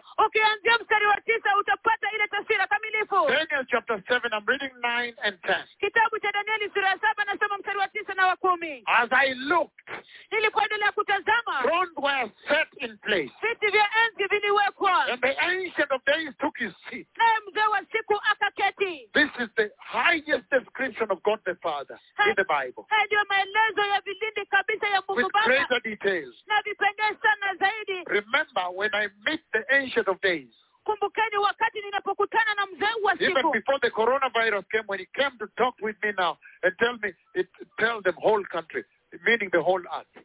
Hata kabla ya virusi vya corona kuja, wakati aliponijia na kuniambia kwamba waambie nchi yote nzima, kumaanisha kwamba ulimwengu wote mzima. I cannot describe it. Siwezi hata kumuelezea. But Daniel describes him here. Lakini Danieli anaeleza kumhusu hapa. And he says here in verse 9, as I looked, thrones were set in place, and the Ancient of Days took his seat. Anasema kwenye mstari wa 9, nilipotazama viti vya enzi vikawekwa, naye mzee wa siku akaketi.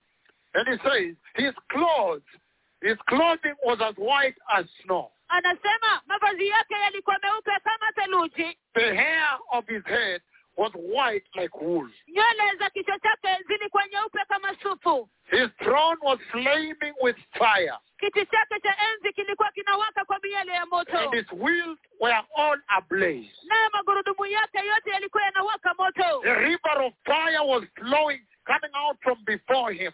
Mto wa moto ulikuwa unatiririka ukipita mbele yake. You see the fire that will test the quality of the house you have built since you became born again. Je, unaona ule moto ambao utajaribu ule ubora wa nyumba ambao umejenga tangia ulipookoka? The book of 1 Corinthians chapter 3. Kitabu cha Wakorintho wa kwanza sura ya 3. So it's so important to make sure that you understand that there is an award ceremony, a rewarding ceremony that will take place in the kingdom of heaven, where names will be called and you'll walk from your seat one by one as you're going there to receive the reward.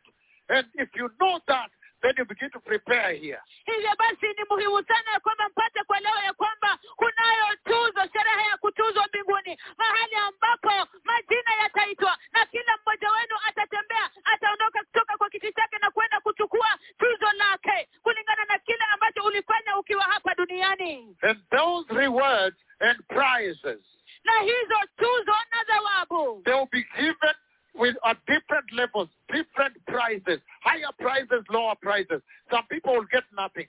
Zitapeanwa katika vitengo tofauti tofauti, vitengo zile zawabu za juu kabisa na zawabu za chini. Watu wengine hata watapata chochote. But what determines the type of prize or award you will get before the Lord? Lakini je, ni nini ambacho kinazungumza kuhusu aina ya tuzo ambayo what determines that is the way you live your life on the earth now. Kila ambacho kinaamua hiyo ni jinsi ambavyo unaishi maisha yako hapa duniani sasa. If you are more faithful to the Lord, then you'll get the first prize. Iwapo wewe ni mwaminifu sana kwa Bwana, basi utapata tuzo la kwanza. And we are going to see shortly, if we get time tonight, that then you'll be given responsibilities. You'll reign with Christ. You'll be given even sit on throne.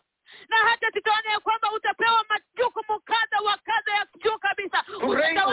Utatawala pamoja na Kristo. Some people will get nothing. Watu wengine hawatapata chochote. So why wouldn't you invest your life on the earth here now as you aim at the prize? The very reason why he put these prizes in the Bible, to change, transform your lives on the earth, to be more holy and righteous. Hivyo basi, je, ni kwa nini uwekeze maisha yako hapa, tuzo lako hapa duniani, wakati ambapo unatazamia kupata tuzo la juu kabisa katika ufalme wa mbinguni? Why shouldn't you change your life on the earth and be holy and more righteous and aim at the prizes? Je, ni kwa nini usibadilishe maisha yako hapa duniani na uwe mwenye haki na mtakatifu sana zaidi hata unapotazamia hizo tuzo? It's a very long sermon tonight, long message, blessed people. Ni ujumbe mrefu kabisa usiku wa leo, watu wa First Corinthians chapter 3 verse 9 it says, Kitabu cha Wakorintho wa kwanza sura ya 3 mstari wa 9 asema, so we are co-workers in God's service. Kwa maana sisi ni watendakazi pamoja na Mungu. You are God's field. Ninyi ni shamba la Mungu. God's building. Ni jengo la Mungu. So do you understand when he says the foundation of that building in you is Jesus? Hivyo basi, je, mwelewa wakati anaposema ya kwamba msingi wa hilo jengo ndani mwenu ni Yesu? The moment you receive Christ, that foundation is launched in your life. And God begins to work with you, co-workers, building the house of God, the temple of God in you. Mara tu unapompokea Yesu Kristo, basi hilo jengo, msingi huo unazinduliwa ndani mwako, na hivyo Mungu anaanza kufanya kazi pamoja nawe. I see some people in the ministry of repentance and holiness. Ninaona watu wengine katika huduma ya toba na utakatifu. After they have received the foundation that is Christ, the solid foundation. Baada ya kupokea msingi imara ambaye ni Kristo, then they begin to build with straw and wood. Alafu sasa wanaanza kujenga na nyasi na mbao. And soil. Na udongo. And yet others, ilhali wengine, they treasure the temple of God. Wanadhamini hekalu la Mungu. They begin to build with gold. Wanaanza kujenga na dhahabu. And silver. Na fedha. And bronze. Na shaba. Some metals that can withstand the fire. Vyuma vya nguvu ambavyo vinaweza kustahimili moto. Hallelujah. Let us build a house. Wacha tujenge nyumba. The truth has now come. Ukweli sasa umewadia. That we must change the way we live on the earth and aspire for a first prize in the eternal kingdom of God after the short life here. Ya kwamba ni lazima tubadilishe jinsi ambavyo tunaishi hapa duniani na tukaweza kuazimia kwa ajili ya tuzo la kwanza katika ufalme wa mbinguni baada ya maisha mafupi hapa duniani. Ephesians chapter 2, turn with me there. Kitabu cha Waefeso sura ya 2, geukeni pamoja nami pale. Ephesians chapter 2 verses 20 and 22. Kitabu cha Waefeso sura ya 2 mstari wa 20 na 22. It says the following. Anasema yafuatayo: built on the foundation of the apostles. Mmejengwa juu ya msingi wa mitume. And the prophets. Na manabii. He's talking about those apostles, the disciples of Jesus. Anazungumza kuhusu wale mitume, wanafunzi wa Yesu. And the true prophets of Yahweh. Na manabii wa kweli wa Yahweh. Forget about what you see here today. Sahau kuhusu kile ambacho mnaona hapa leo hii. In the church of Christ today. Katika kanisa la Kristo leo hii. What you see today in this life here. Kile ambacho mnaona leo hii katika maisha haya hapa. They are building the house of God using straw and wood. Wanajenga nyumba ya Bwana wakitumia mbao na nyasi. In the other churches. Katika yale makanisa mengine. And some people in this ministry. Na watu wengine katika huduma hii. What you see here on the earth right now in the church. Kile ambacho unaona hapa duniani sasa hivi kanisani. Is unbelievable. Ni kutoaminika. But he's talking about the ancient prophets of Yahweh. Lakini anazungumza kuhusu manabii wa kale wa Yahweh. And the original disciples of Jesus. Na wale wanafunzi wa jadi wa asili wa Yesu. He's talking about the true apostles of Jesus. Anazungumza kuhusu mitume wa kweli wa Yesu. Of the Bible. Wa Biblia. And the true prophets of Yahweh. Na manabii wa kweli wa Yahweh. Wa Biblia. And he's saying. Na anasema. Again, we're saying the book of Ephesians chapter 2. Tena anasema kwenye kitabu cha Waefeso sura ya 2. Verse 20. Built on the foundation of the apostles. Mstari wa 20. Mmejengwa juu ya msingi ya mitume. Forget about what you see here on the earth right now. Sahau kuhusu kile ambacho mnaona hapa duniani duniani sasa The hivi. apostles going around with aircrafts and taking money and all these things. Mitume ambao wanazunguka na ndege na kuchukua pesa na vitu hivi vyote. And sexual sin, immorality scandals. Na dhambi za usherati na pia makashfa. That is something else. Hilo ni jambo jingine. He's saying the foundation, built on the foundation of the apostles and the prophets. Anasema kwamba msingi mmejengwa juu ya msingi wa mitume na manabii. The prophets of God are holy. Manabii wa Mungu ni watakatifu. And they are anointed by God himself. Na wao wamepakwa mafuta naye Mungu mwenyewe. And God speaks with them like a friend speaks with a friend. Naye Mungu huzungumza pamoja nao kama vile rafiki huzungumza na rafiki. The apostles of Christ you saw in the primitive church, they are the ones we are talking about. Mitume wa Kristo ambao mliona katika kanisa la jadi la kwanza ndio ambao tunazungumzia. Forget about what you see in your postmodern church and world right now. Sahuni kile ambacho mnaona katika makanisa yenu ya kisasa na ulimwenguni sasa hivi. Build now this age. Sasa majira haya. Finally you've seen what the prophets of God look like. Hatimaye mmeona jinsi ambavyo manabii wa Mungu hufanana. They call God from heaven and God comes. Wao humwita Mungu toka mbinguni na Mungu huja. In the cloud that you see on your screen now. Katika wingu ambalo mnaona katika runinga zenu sasa. Whether it's the year 2020. Iwe ni mwaka 2020. And they call God. Na wamwita Mungu. He must come to them. Ni lazima aje kwao. And quote live on camera. Na akanaswa moja kwa moja katika kamera. Whether he has never come throughout the whole New Testament. Iwe hata kama hajawahi kuja katika agano lote la Jipya. But when they call him. Lakini wamwitapo. They have a real relationship with him. Wana uhusiano wa kweli pamoja naye. He will come to them. Atakuja kwao. In the postmodern age. Katika majira ya the way kisasa. he did in the wilderness with Israel. Jinsi alivyofanya katika jangwa na Waisraeli. Hallelujah. Hallelujah. Yahweh, our God, Yahweh has come. He has come to take the church. Anakuja kuchukua To prepare the church of Christ. Kuliandaa kanisa la Kristo. The glorious church. Kanisa la utukufu. And he goes on to say. Na anaendelea kusema. With Christ Jesus himself. Pamoja na Kristo Yesu mwenyewe. As the chief cornerstone. Kama jiwe kule pembeni. In him the whole building is joined together. Ndani yake jengo lote limeshikamanishwa pamoja. And rises to become a holy temple of the Lord. In the Lord. Na kusimamishwa ili kuwa hekalu takatifu katika Bwana. And in him you too are being built together to become a dwelling place in which God lives by his Spirit. Right? Na katika yeye ninyi nanyi mmejengwa pamoja ili mpate kuwa makao ambayo Mungu anaishi ndani yake kwa njia ya Roho wake. So do you understand what happens when you stand right in front of the judgment seat of Christ? Hivyo basi mnaelewa kile ambacho kitatendeka wakati ambapo mtasimama mbele ya kiti cha hukumu cha Kristo. So where are you storing your treasures today? Hivyo basi ni wapi ambapo unawekeza hazina zenu leo hii? Blessed people. Watu wabarikiwa. Where have you decided to store up your treasures in this life? Je, umeamua kuwekeza wapi hazina zako katika maisha haya? He's saying, anasema, those who are pursuing the first prize in heaven, wale ambao wanafuatilia wanatazamia tuzo ya kwanza mbinguni, that information that God has prepared prizes in the kingdom of glory changes the way they live on the earth from today forever. Ufahamu huo ya kwamba Mungu amewawekea tuzo katika ufalme wa utukufu mbinguni inabadilisha jinsi wanavyoishi maisha yao hapa duniani na milele. The book of Matthew chapter 7. Kitabu cha Mathayo sura ya 7. Matthew chapter 7. Mathayo sura ya 7. We may not have much time tonight. Huenda tusikuwe na muda wa kutosha usiku wa leo. Matthew 7:24-28. Kitabu cha Mathayo sura ya 7:24 hadi 28. And it says the following. Anasema yafuatayo. Therefore, everyone who hears these words of mine, kwa hiyo kila mtu ayasikie haya maneno yangu, and puts them into practice, na kuyatenda, is like a wise man who built his house on the rock. Ni kama mtu mwenye busara aliyejenga nyumba yake kwenye mwamba. The rain came. Mvua ikanyesha. The tsunami came. Tsunami ikaja. Mafuriko yakaja. Na nyumba imesimama. There is a day when the storm comes. Kuna siku ambayo dhoruba itakuja. And he says the river of fire flows from his presence. Na anasema kwamba mto wa moto unatiririka mbele zake. If you build your house using straw and wood, ukijenga nyumba yako ukitumia nyasi na mbao, you have no prize, you have no praises from God. Hauna tuzo, huna sifa toka kwa Mungu. Let us start walking one by one and see how you ought to live your life. Wacha tuanze kutembea hatua kwa hatua tuone jinsi ambavyo unapaswa kuishi maisha yako. In this life. Katika maisha haya. So that you may be able to aspire for those prizes. ili kwamba upate kuazimia kwa ajili ya hizo tuzo. Revelation chapter 2. Kitabu cha Ufunuo sura ya 2. Because of time, let me just wind down a bit. We'll continue with this on Wednesday. Kwa sababu ya wakati wote nianze tu kumalizia kwa sababu tutaendelea na hii siku ya Jumatano. Hallelujah. Hallelujah. Revelation chapter 2. Kitabu cha Ufunuo sura ya 2. Turn with me there, blessed people. Geukeni pamoja nami pale watu wabarikiwa. And I know we are translating in all languages, including Russian.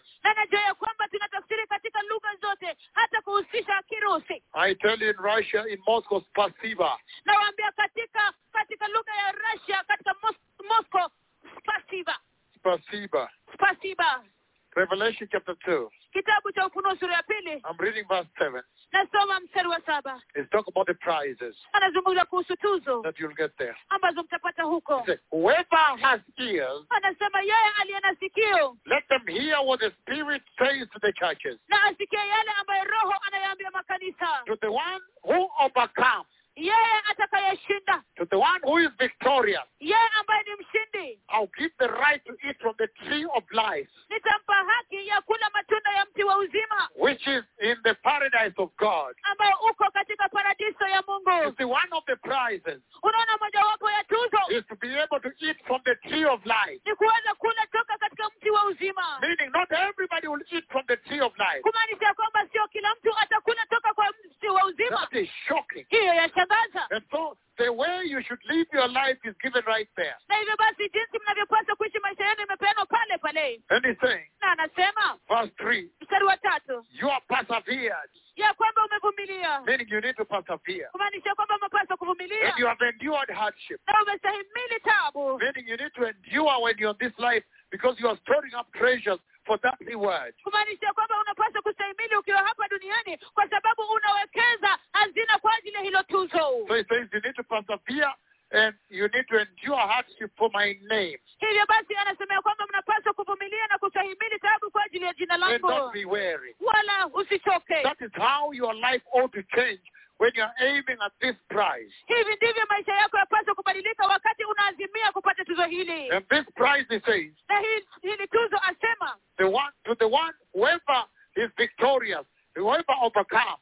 yeye atakayeshinda, yeye ambaye atashinda. So this reward is to eat from the tree of life, which is the paradise of God. Hivyo basi hili tuzo ni kula toka katika mti wa uzima ambao uko katika paradiso ya Mungu. You remember Genesis chapter 3 verse 24. Je, mwakumbuka kitabu cha Mwanzo sura ya 3 mstari wa 24? Genesis 3:24, blessed people. Kitabu cha Mwanzo sura ya 3:24, watu wabarikiwa. Where he says, Mahali ambapo anasema, after he drove the man out of the Garden of Eden, baada ya kumfukuzia mbali Adamu toka katika bustani la Edeni, he placed on the east side of the Garden of Eden cherub flaming swords. Mungu akaweka makerubi mashariki ya bustani la Edeni pamoja na upanga wa moto, flashing back and forth to guard the way to the tree of life. ukimulika huku na huko kulinda njia ya kuendea mti wa uzima. So when he says to him that overcomes, I'll give the right to eat from the tree of life, that is talking about complete restoration. Hivyo basi wakati ambapo anasema ya kwamba kwa yeye atakayeshinda nitampatia haki ya kula kwenye mti wa uzima, hiyo anasema ya kwamba kurejeshwa kamilifu. Genesis 3 verse, when you go, Genesis 4 verse 7 right next door. Kitabu cha Mwanzo sura ya 4 mstari wa 7, mlango na kwanza tu. Genesis 4 verse 7. Kitabu cha Mwanzo sura ya 4 mstari wa 7 asema, if you do what is right, lakini ukifanya lililo sawa, will you not be accepted? je, hutakubalika? But if you do not do what is right, Lakini usipofanya lililo sawa, sin is crouching at your door. dhambi inakuvizia mlangoni mwako. It desires to have you, Inakutamani wewe, but you must rule over it. lakini inakupasa uishinde. In other words, if you do what is righteous, Kwa maneno mengine, ukifanya yale ambayo ni haki, then you'll keep sin away. basi utaweka dhambi kando mbali. You see, Cain was joking with sin. Unaona kwamba Kaini alikuwa anafanya mchezo And na the Lord dhambi. is using this Naye Bwana anatumia to hii instruct the church how to live here to aspire for the prize. ili kuagiza kanisa jinsi ambavyo anapaswa kuishi hapa ili kwamba pate kuazimia hilo tuzo. Revelation chapter 21. Kitabu cha Ufunuo sura ya 21. Turn with me there, blessed people. Geukeni pamoja nami pale, watu wabarikiwa. Another prize, verses 1 and 2. Tuzo jingine, mstari wa 1 na wa 2. Then I saw a new heaven and a new earth. Kisha nikaona mbingu mpya na nchi mpya. For the first heaven and the first earth had passed away. They had died.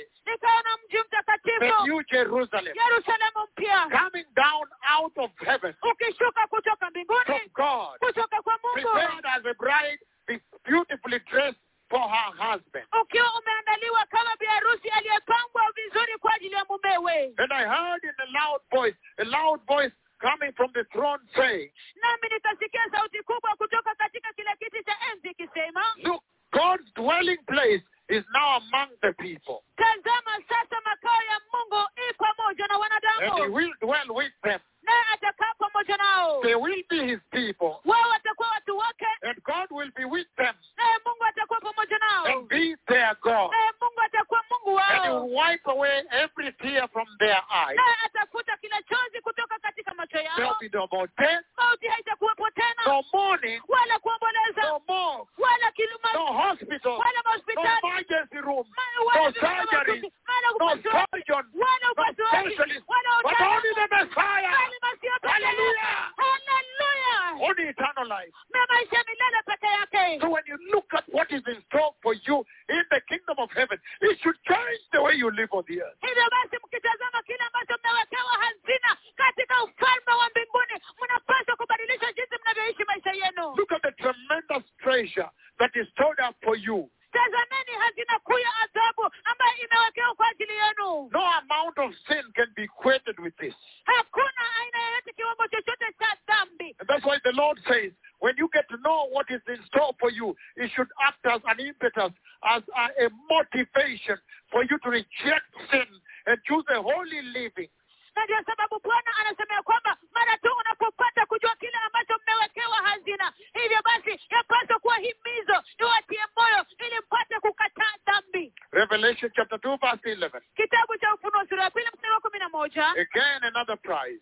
Tena tuzo jingine. He says, whoever has ears, Anasema yeye aliye na sikio, let them hear what the Spirit of the Lord says to the churches. na asikie yale ambayo Roho anayaambia makanisa. The one who is victorious, the one that overcomes, yeye ashindaye, yeye atakayeshinda, will not be hurt by the second death. hatadhuriwa na mauti ya pili. That is such a powerful promise by Yahweh. Hiyo ni ahadi ya nguvu sana na Yahweh. Revelation chapter 21 verse 8. Kitabu cha Ufunuo sura ya 21 mstari wa 8. Look at what he says there. Tazameni kile anachosema pale. Revelation 21 verse 8. Kitabu cha Ufunuo sura ya 21 mstari wa 8. It says the following. Anasema yafuatayo. But the cowardly, lakini waoga, the unbelieving, wasioamini, the vile, wachafu, the murderers, wauaji, the sexually immoral, wazinzi, and those who practice magic arts, na wachawi, the idolaters, waabudu sanamu, and all liars, pamoja na waongo wote, they will be consigned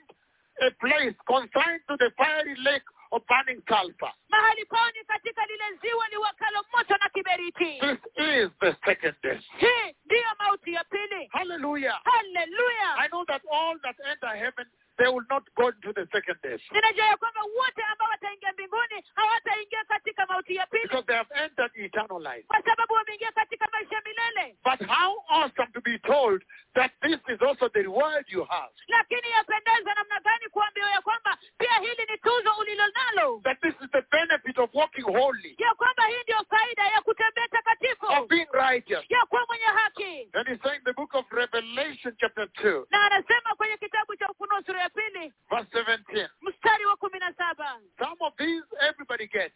Baadhi ya hizi kila mtu atapata. But some of them are confined to first prize. Lakini baadhi yazo zimewekwa kwa ajili ya tuzo la kwanza. It says verse 17. Anasema mstari wa 17. Whoever has ears, yeye aliye na sikio, let them hear what the Spirit of the Lord says to the churches. na asikie yale ambayo Roho wa Bwana anayaambia makanisa. To the one that is an overcomer, yeye ashindaye, to the one that is victorious, yeye atakayeshinda, I'll give some hidden manna.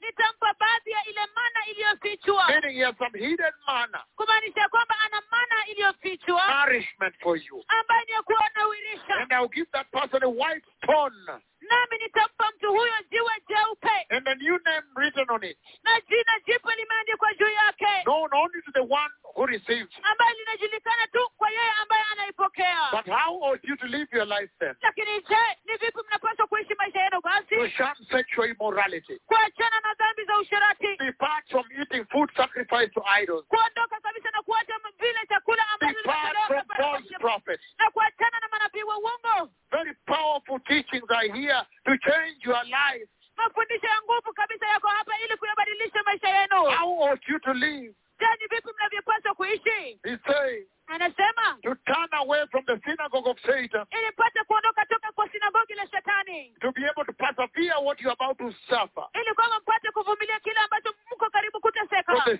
sake of Christ. kwa ajili ya Kristo. And so the Lord is encouraging the present day church Hivyo basi Bwana anahimiza kanisa la sasa hivi to realize that there are prizes ili wapate kutambua ya kwamba kunayo tuzo and crowns. na mataji. I'm going to handle the 5 crowns when we come back here next Wednesday. Nitaenda kuangazia yale taji tano tutakaporudi hapa siku ya Jumatano And inayokuja, many more other prizes, na hata tuzo nyingine nyingi that you zaidi, may understand that it's beneficial ili kwamba mpate kuelewa ya kwamba ni ya faida for you to change your life on this earth now kwenu ninyi kubadilisha maisha yenu hapa duniani and be sasa, born again na muokoke, and be holy na muwe watakatifu, and be righteous na kuwa wenye haki, and refine your righteousness, na mkaweza kusafisha uhaki refine wenu, your salvation, mkaweza kutakasa utakatifu that you may wenu, take the first prize. ili mpate kuchukua tuzo la kwanza. How awesome to be given the white stone Yapendeza namna gani kupewa jiwe jeupe by the Christ. na Kristo When he gives you the white stone. atakapokupatia jiwe jeupe.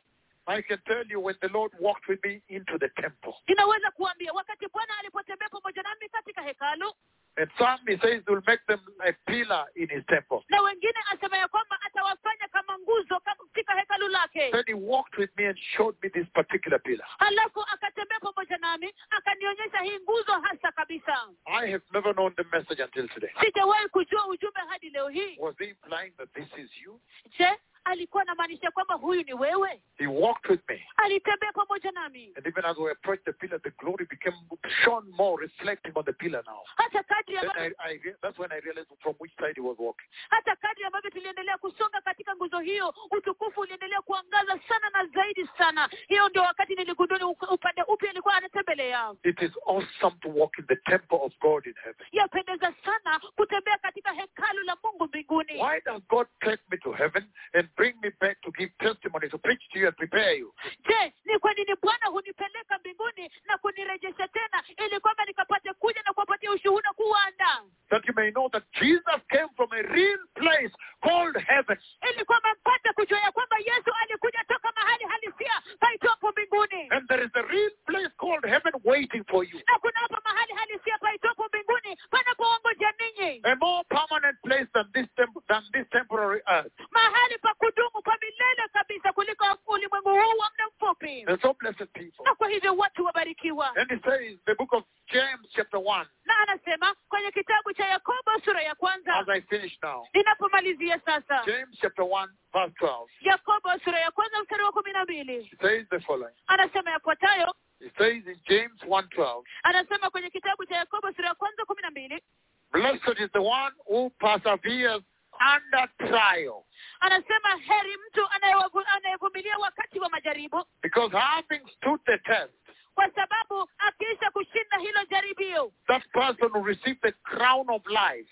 Mtu huyo atapewa taji la uzima. That the Lord has promised to those who love him. Ambayo Mungu aliyowaahidi wale wampendao. So there are several crowns in the kingdom of glory. Hivyo basi kunayo mataji kadha wa kadha katika ufalme wa utukufu. And so when the Lord spoke in the book of 1 Corinthians chapter 4. Hivyo wakati Bwana alipozungumza kwenye kitabu cha Wakorintho wa kwanza sura ya 4. Verse 5.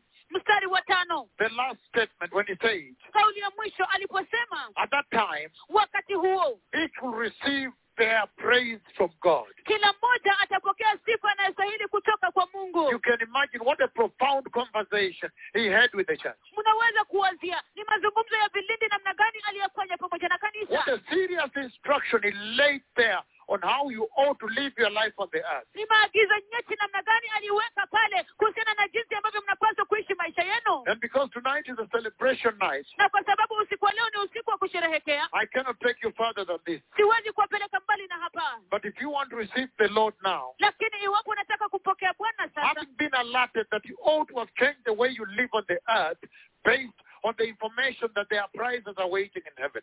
baada ya kutahadharishwa na kupewa ilani ya kwamba unapaswa kuwa umebadilisha maisha yako hapa duniani, baada ya kujua ya kwamba kunazo tuzo ambazo zinaongojea mbinguni. Then repeat this prayer with me right now. Hivyo basi rudia ombi hili pamoja nami sasa hivi. If you're in your house and there's a place where you can kneel, you can even kneel down. Iwapo uko katika nyumba yako na kuna mahali ambapo unaweza kupiga magoti, unaweza piga magoti. You can even raise your hands up as a sign of surrender. Hata unaweza kuinua mikono yako juu kama ishara ya kujisalimisha. Because the Lord has instructed us today Kwa sababu Bwana ametuagiza leo hii that you have to accept persecution. ya kwamba ni lazima mkubali mateso. You have to be holy. Lazima muwe You watakatifu. have to fast. Lazima mfunge You have to saumu. be righteous. Lazima muwe wenye haki. You have to be in the fear of God. Lazima muwe katika hofu ya Mungu.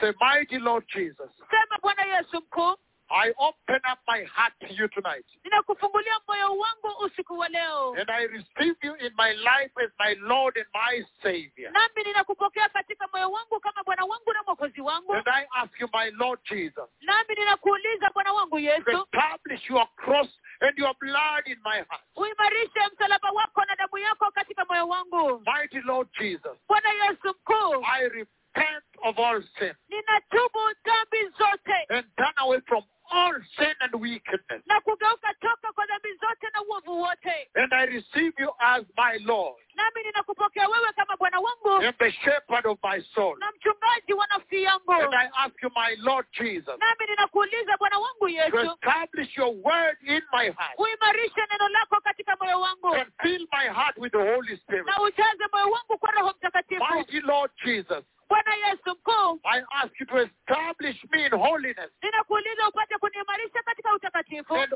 order my steps, na uongoze hatua zangu, that from today on ya kwamba kuanzia leo kuendelea I may change the way I live on the earth nipate kubadilisha jinsi ninavyoishi and duniani pursue righteousness na kufuatilia and uhaki pursue holiness. na kuweza kufuatilia In the utakatifu mighty name of Jesus, katika jina kuu la Yesu. I am born again tonight. Nimeokoka usiku wa leo. Amen. Amina. Thank you, the Lord bless you. Asanteni, Bwana wabariki. So see you blessed people in a moment. Hivyo basi tuonane watu wabarikiwa kwa muda usio A mrefu short worship break, kwa katika kipindi kifupi cha ibada, and then I come back to you. alafu nitarudi kwenu. Give the revival session, big celebration tonight. Hallelujah! Tuanze awamu ya uvuvio, sherehe kubwa kabisa usiku wa Tonight leo. is big Haleluya. night here. Usiku wa leo ni usiku mkuu kabisa The hapa. cripples are walking Si wote wanatembea only here. hapa tu peke In yake the mighty name of Jesus. katika jina kuu la Yesu. Thank you, Lord. Asante Bwana. Amen. Amina.